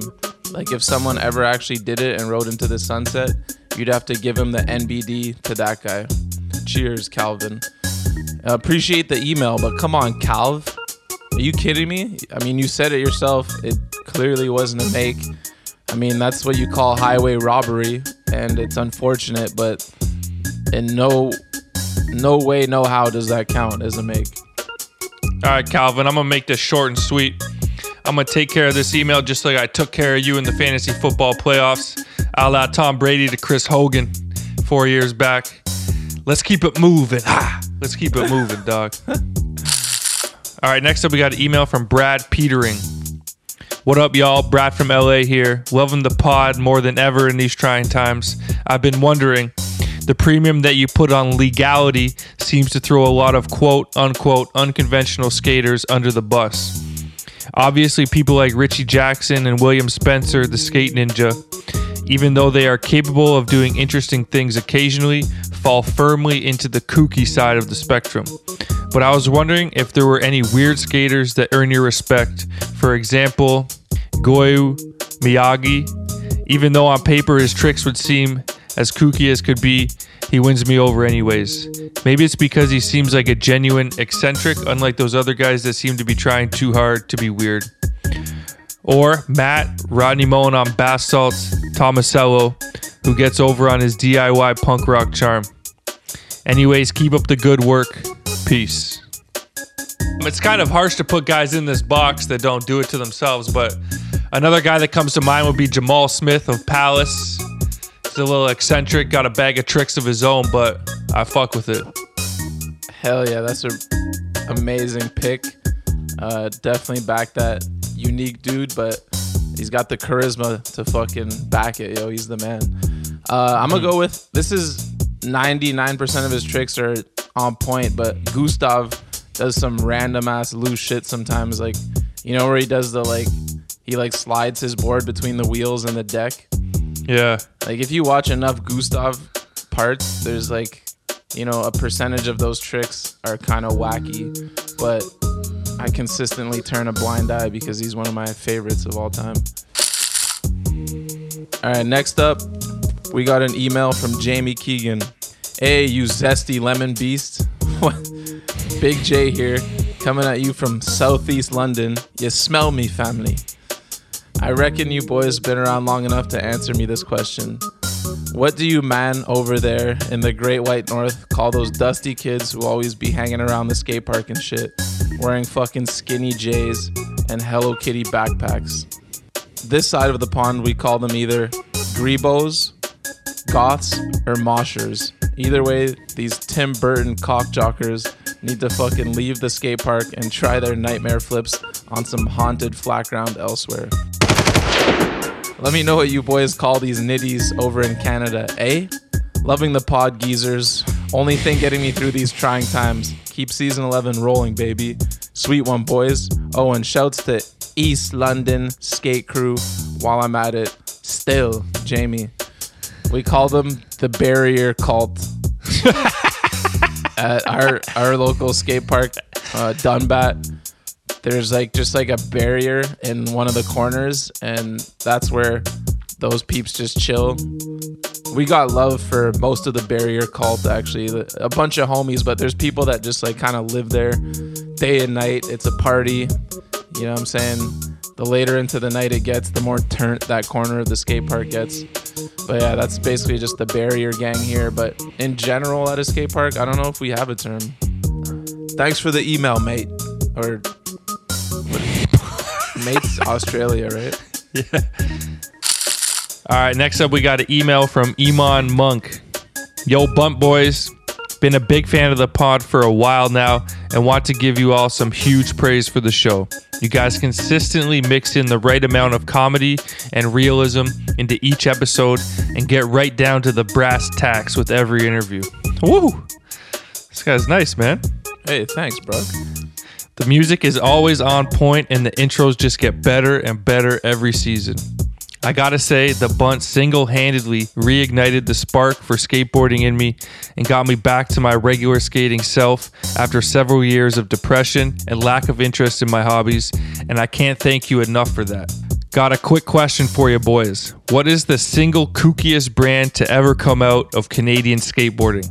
And also, with Canada at some points being considered the back burner compared to skating down south, do you think some of these kooky brands gave an underdog drive to our skaters that helped us get to where we are as a country in skateboarding today?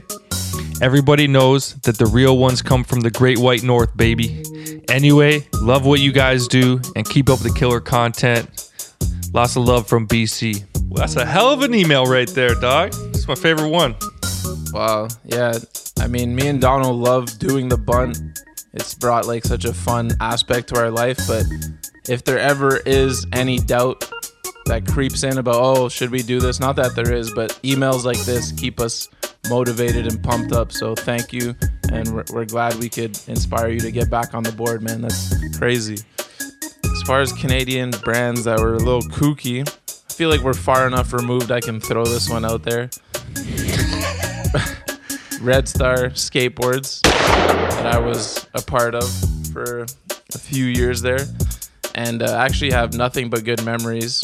Awesome team skating with dudes I looked up to and some of my best friends, but it was through West 49 and the name never got changed, man, because Red Star was basically the shop board brand for West 49, and I feel like we all felt like we should have just changed the name to kind of disassociate a little bit at the time, but it wasn't the best look, but it was great times with great people. The easy answer might be West 49 as a whole or Red Dragon for their jockey vibe, but I mean, I was a fan of RDS FSU, so I'd be lying if I threw that one out there. But when we were kids, there was a skate brand called Play Dead Skateboards, and the owner would drive a hearse around. So anything that's involving one of those is an easy one for me, man. I'm gonna go Play Dead. Shouts to Sixer. I think part 2 of that was, did those kooky Canadian brands make us underdogs? I don't think so, because I bet you for every kooky Canadian brand, there was 2 kooky American ones. Or 5. That's Country's way bigger than ours. Yeah, I don't think so. I mean, one weird thing was definitely the RDS thing, where I feel like a lot of skaters had an internal struggle where it was RDS helped them get some notoriety and really come up through the ranks, Canadian ranks, through RDS. Like, it was a nice platform, but then sometimes other companies wouldn't be comfortable with them riding for RDS, so they'd have to choose, like, okay, do I want to have this sponsor, which means I have to quit RDS? But I don't know. It's some politics that we probably shouldn't get into. Yeah, anyways, thanks again for the email. Legendary. Glad to hear you on the board. Keep up the good vibes, dog. Moving right along, we got an email from Jaded145. What's up, Bunt Gang? Thank you for dropping another barn burner season upon us in our greatest time of need. Beyond appreciative. Y'all are some real ones. First off, what the hell happened to Ted DeGros? How could the industry drop the ball on someone with that style and pop, especially in the early 2000s? He could have fit in so well with so many legendary camps, but he just disappeared. Secondly, what is the proper pronunciation? Been a fan regardless, and I have to thank you guys for getting me to revisit the North video again recently. Thanks again. Much love from Boston. What happened to Ted DeGros? I think that's how you pronounce it. I wish I had an answer for you, but I think that, like a lot of people, skateboarding kind of let Ted DeGros down, man. He's extremely talented. I mean, sometimes his trick selection was a little out there. Not a big fan of the no-side 270s, but he's definitely a supreme skateboarding talent for sure. Yeah, his flip trick game was up there, cream of the crop. When you saw him do a flip trick, you knew it was him right away. You know what I mean? Like, those nollie front heels, hard flips. He was definitely a perfectionist with huge pop, which is sick. As far as what happened, I feel like I've heard it before, but I can't remember. I feel like he just wasn't vibing sometimes with certain teams, like with the Habitat dudes or something, or Alien Habitat Camp. And then he switched sponsors a few times, never really got the shoe sponsor he deserved. He was on like DVS Canada. And then he ended up on Santa Cruz and just kind of fizzled down in that, you know, when you go from Habitat, blah, blah, blah, to Santa Cruz, it's kind of not the trajectory you're hoping for. And then I think he just kind of got over it. And I think I don't know if he like got married or something and just started working a normal job in San Francisco. But last I heard, he's just chilling, living normal life in San Francisco. But would definitely love to get him on the show, get that story. But I think his brother hit us up once and said that he'd reach out, but not to hold our breath. So maybe one day. All right, last up, we have an email from Ignatius Stewart. Not a question, sorry, but I gotta say, the way Safa has been pronouncing green cans has me cracking up. I'm from Australia, and we have a beer called Victorian Bitter, which comes in a green can. I can't wait for this virus nonsense to blow over and head into the streets with my mates. We'll celebrate the first post-lockdown hammer with a box of Australia's own green cans. Cheers, boys. Yo, shouts. I don't know how to pronounce your name. Naish? I gotta give the credit to Will Marsh. When we had him on, we were definitely sipping some cans that night. When Will gets turned up, he likes to twist the pronunciation of certain words, and that one just stuck in my brain. And I've been saying it a bunch since, but gotta give the cred to Will on that one. And I don't know if you guys have noticed, but sometimes, not all the times, there's a little Easter egg at the very end of an episode, like the last 5 seconds or whatever. And if you go back to Will's episode and listen to the last 5 seconds, that was the first time he said it, and it was fucking hilarious. And if you know Will, he's the kind of guy, if you hang out with him long enough, you'll start to pick up some of his mannerisms and shit. He's just a hilarious dude. Guys, I hope you got enough green cans. This is going to take about 4 or 5 hours. And we're only doing it once. Yeah. All right, y'all. Thanks for the emails. Make sure to get yours and your voice notes over to thebuntlive@gmail.com.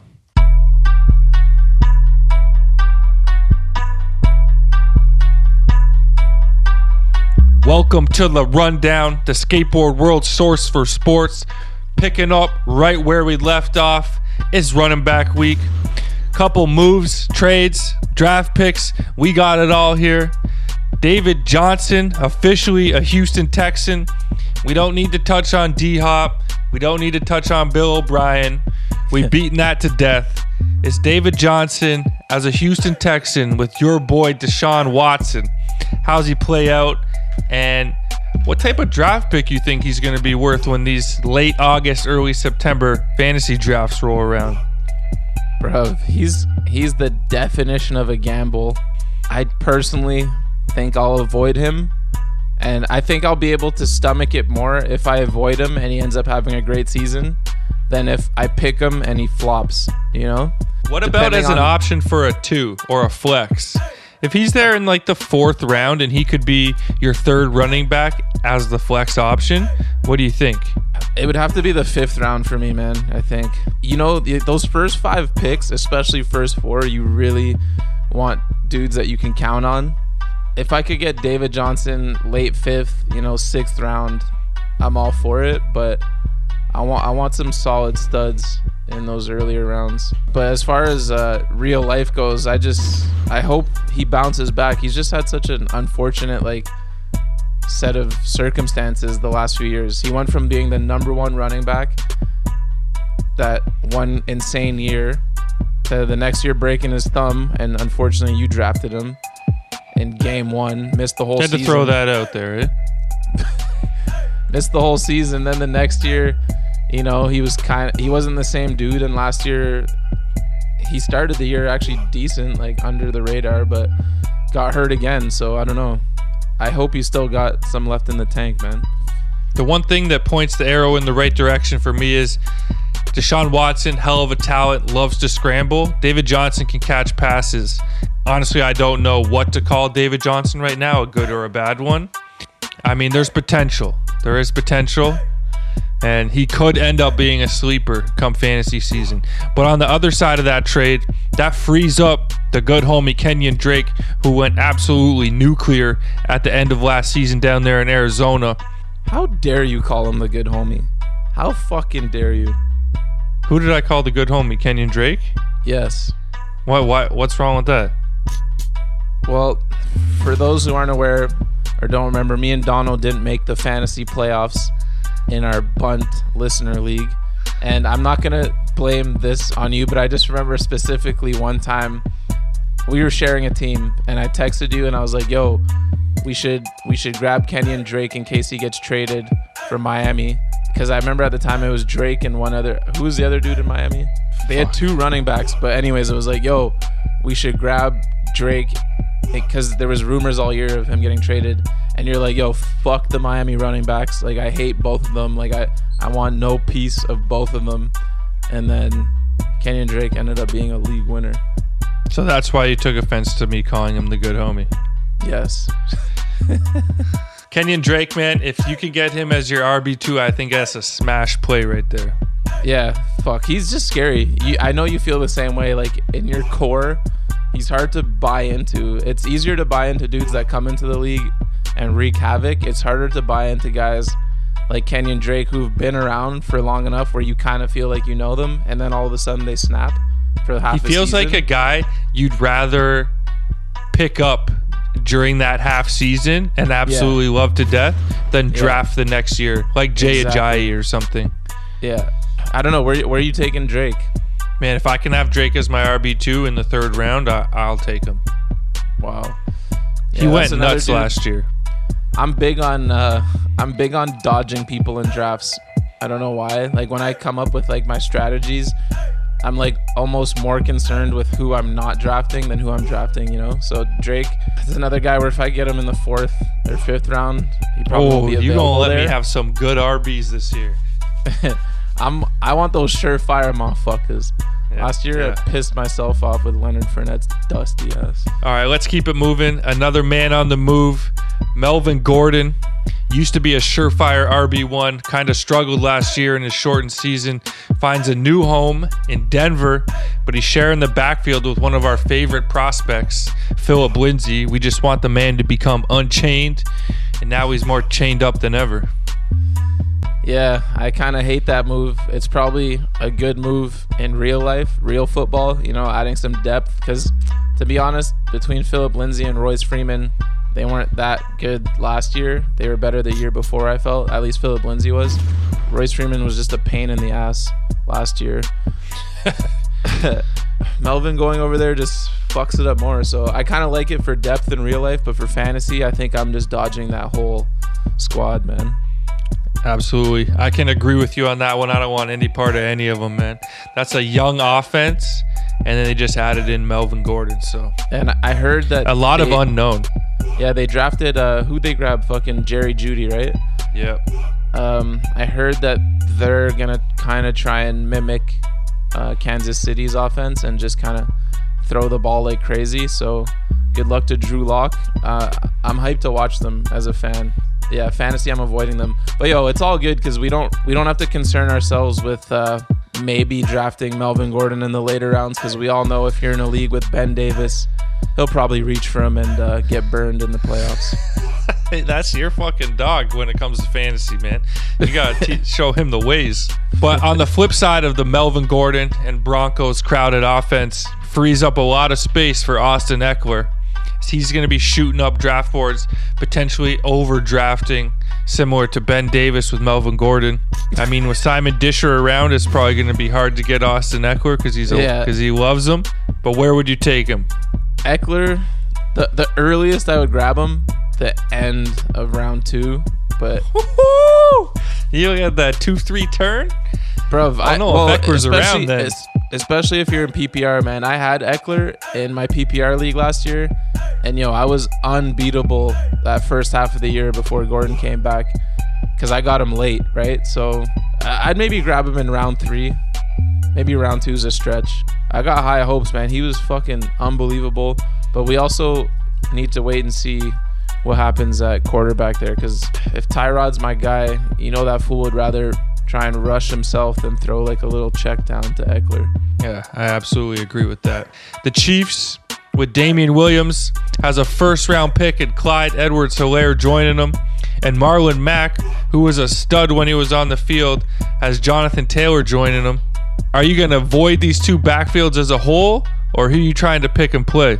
Bro, I want to hear what you're doing because I have no fucking clue. So for the Colts, things can change. Like maybe they trade Mack, who knows? But Jonathan Taylor was my guy coming into the draft. I was hoping he'd go somewhere like the Chiefs, and really pop the fuck off with less competition. But if you're in Dynasty or something, of course, grab him. I feel like, the Colts aren't going to want to pay Mack and he'll be on another team. So in 2 years, you got a stud on your hands. But for this year, I might avoid that situation completely unless I can get Taylor late enough. And then as far as Kansas City goes, I'm all in. I have no idea how to pronounce his name, but I'm all in on him. And I don't see Damian Williams as much competition for him. D-Will can't stay healthy. He had his time. He's had a couple good playoff runs, but I think Clyde Edwards-Helaire will take over a lot of the work. Andy Reid likes to get that one guy in there and get him moving. Yeah. As far as the Colts go, that might be a team that I avoid altogether as well. I was a big fan of Marlon Mack, had him last year. Absolutely consistent RB. He was like the perfect RB2. He's just going to get you like low double digits, maybe get you a touchdown up to 15 points. But throwing in a prospect like Jonathan Taylor, it makes it tough. And with the new quarterback, Phillip Rivers, coming in, it's not like Phillip and Marlon have already played together, so they got something going on. Everybody's starting from scratch there. That might be avoidable. Yeah, Mac's not the best pass catcher either. They still got Naheem Hines on the roster. It's a weird situation. But his name's Edwards-Helaire. Is that it? Yep. Yeah, with him, I mean, if we rewind a few years and remember how Andy Reid treated Kareem Hunt, rushing leader in his rookie season, that's what we can hope for. But then the thing that makes me a little skeptical is that, sure, they were great that year. It was Alex Smith's last year, so we never really got... we got to see Mahomes and Kareem Hunt the next year, but then he got suspended. And then they end up winning a Super Bowl with kind of more of a committee. So it makes you wonder, like, are they going to maybe do some committee stuff this year? I don't know. But the funny thing about it, I don't think the committee was by choice. Yeah, it was necessity. But then when you win the Super Bowl, maybe you're like, oh shit, maybe like if Edwards-Helaire is going to get a Kareem Hunt workload, obviously that's the guy. That's the rookie running back of choice by far. Hundo P. So you talked about him a little bit. Uncle Leo, Leonard Fournette, Talk about a cloudy situation, man. What's going to happen with him and what's going to happen with the Jaguars? Bro, that team could be horrible this year. I hope not for Simon Disher's sake, the only Jaguars fan I know. Uncle Leo, I'm avoiding him. He pissed me off last year. So you know when you have that like resentment from the year before? Where would you grab him though? I never drafted Uncle Leo, and I don't think I ever will. Last year when you grabbed him, I thought it was a mistake, and for the first couple of weeks it was, and then he panned out and had himself a pretty good season. But the team has done nothing to help themselves. They're just like trading away all their good assets, not bringing any new ones in. It's got to be a hard place for a running back. They don't want to pay him, but they didn't draft a backup, so I think they might just run him into the ground one more year. We'll see what happens, but like last year showed, they weren't a great team. They weren't winning many games, so he wasn't at the goal line often. Halfway through the year, I felt like he had 1 or 2 touchdowns. Like, it was fucking torturous to have him on your fantasy team last year. Luckily, he made up for it with yardage most weeks, but I'm avoiding him this year. Yeah. All right, Ghost, before we wrap this up, you know where we're going next. It's Jordan's Doc, The Last Dance, episodes 5 and 6. Big storyline was his gambling, man. And personally, I didn't think it was that big of a deal. Me neither, man, but it's like they were saying, when you're the biggest athlete on the planet, they build you up to try and crack that armor, bring you down, but they couldn't do it. You dig? Stay out of the man's business. If he wants to gamble away all his fortunes, let him do it. Obviously, he didn't. He's a billionaire. That was a big non-story, like you said. Man, I found it funny when he would be on the bus or the plane playing in the high-stakes games, and then when that's over, he's playing in the dollar games, too. Yeah. I love the playing quarters with the security guards, and the dude got his 20, and he's like, security, come get security out of here. What did you think about the interview he did where he was rocking the glasses? Oh, I loved it, man. You know his eyes were bloodshot. But, dude, in my opinion, that just adds to the greatness, man. This guy was so cocky and so confident in his abilities as the best player in the world by far that he's playing golf all day before games. He's out gambling, smoking cigars, sipping some expensive liquor, and still coming and busting your ass, dropping 54. Jesus Christ, yo.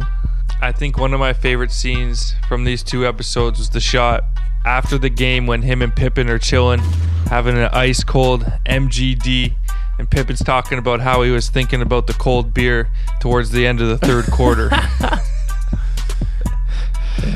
Doesn't get much better than that. Yeah, that was kind of funny because it was awkward. That was actually an awkward scene where Pippen's like talking freely and then notices the camera and he like kind of stops. He's like, yo, we don't want, why are you filming? And then Jordan's like, nah, it's all good. That shit was hilarious. I love all those moments where like it's obviously focused on Jordan, but the other players are like uncomfortable at times. Like, yo, like stop filming. It's fucking weird. Yeah, the dressing room's supposed to be off limits. But we got to see one of our favorite personalities in the world and athletes, Charles Barkley, doing his damn thing. Sad, man. You would have liked to see Charles win a title. Yeah, unfortunately, it's just another victim of the Jordan era. And then the other sad part is like they did have a chance in 94 and 95 to make it back to the finals, but Houston dusted them. Never happened for Barkley, but like he said in there at the time, you know, if there's one person that you can be okay with losing to, it's the greatest of all time. He definitely handled it gracefully, that's for sure. I also liked how they didn't give up, you know. They were down 3-1, fought out that huge win, and then Jordan never went to game 7, got handled in 6, but kudos to Barkley, man. Legend. Yeah, you heard Jordan. Only pack 1 suit because we ain't staying for 2, man. Yo, the only thing that made me sad about that was knowing that like they've had a falling out because they used to actually be like best friends back in those days. Jordan is a stubborn motherfucker, and Barkley said on TNT once that like Jordan's like the worst GM / like team builder owner or whatever. That was it. Jordan just like cut him off, and so it made me sad when he refers to Barkley as Charles Barkley. Like back in the day, he'd obviously call him Chuck or Charles, and he's just like so matter of fact. He's like, less personal. Charles Barkley. I was like, damn. Another thing we got a glimpse of in these 2 eps was the Dream Team. A little bit more on Isaiah Thomas. Evidently, bro, you just didn't meet the requirements, man. he met the requirements. It's so funny, like hearing all of them like in their 50s and 60s now, like just these old feelings coming back up. Like Isaiah's basically doing a press tour the last like week or two, going on Jalen and Jacoby, First Take, Get Up, every ESPN platform possible, not to mention probably countless podcasts we haven't heard, just like trying to defend his honor and shit. But that was one of those myths that I guess I had wrong all these years, because the word was that Isaiah froze him out, or led the movement to freeze him out of the All-Star game, and then Jordan was like, I'm not on the dream team if Isaiah's on there. But Jordan's actually coming out like as a way nicer guy, I guess, in a lot of these like myths from back in the day. Like he's not a part of them. Lots of time, man. They keep saying that like or like before it came out, there's all this stuff about, oh, people are gonna like think I'm crazy because I was mean to my teammates or blah blah blah, but I still don't see it. He just seems like passionate. Yeah, he just seems like a competitor, man. He's doing it for the best of the team. Yeah. Another big storyline, and obviously a huge storyline in Jordan's life, Air Jordans. I had no idea he was that close to being part of the 3 stripes in Adidas, man. That's crazy. Dude, so crazy. Nike was like the random upstart company, and like if it wasn't for his parents, it never would have happened. I wonder what the world would Just look like insane. today if he went with Adidas or Converse. Well, I don't think Nike would be the same, that's for sure. Yeah, well, stoked he did, because damn, the shoes he's dropped over the years. The sickest was when he put the Jordan ones back on for that last game at MSG. Damn. Tore his feet up. Yeah. All right, y'all. That's going to wrap up this week's episode of The Bunt. Catch you next week. And shout out to Kobe Bean Bryant. We love you. Ep 5 dedicated to him. Good to see you, brother. Thanks, y'all. Catch y'all next week.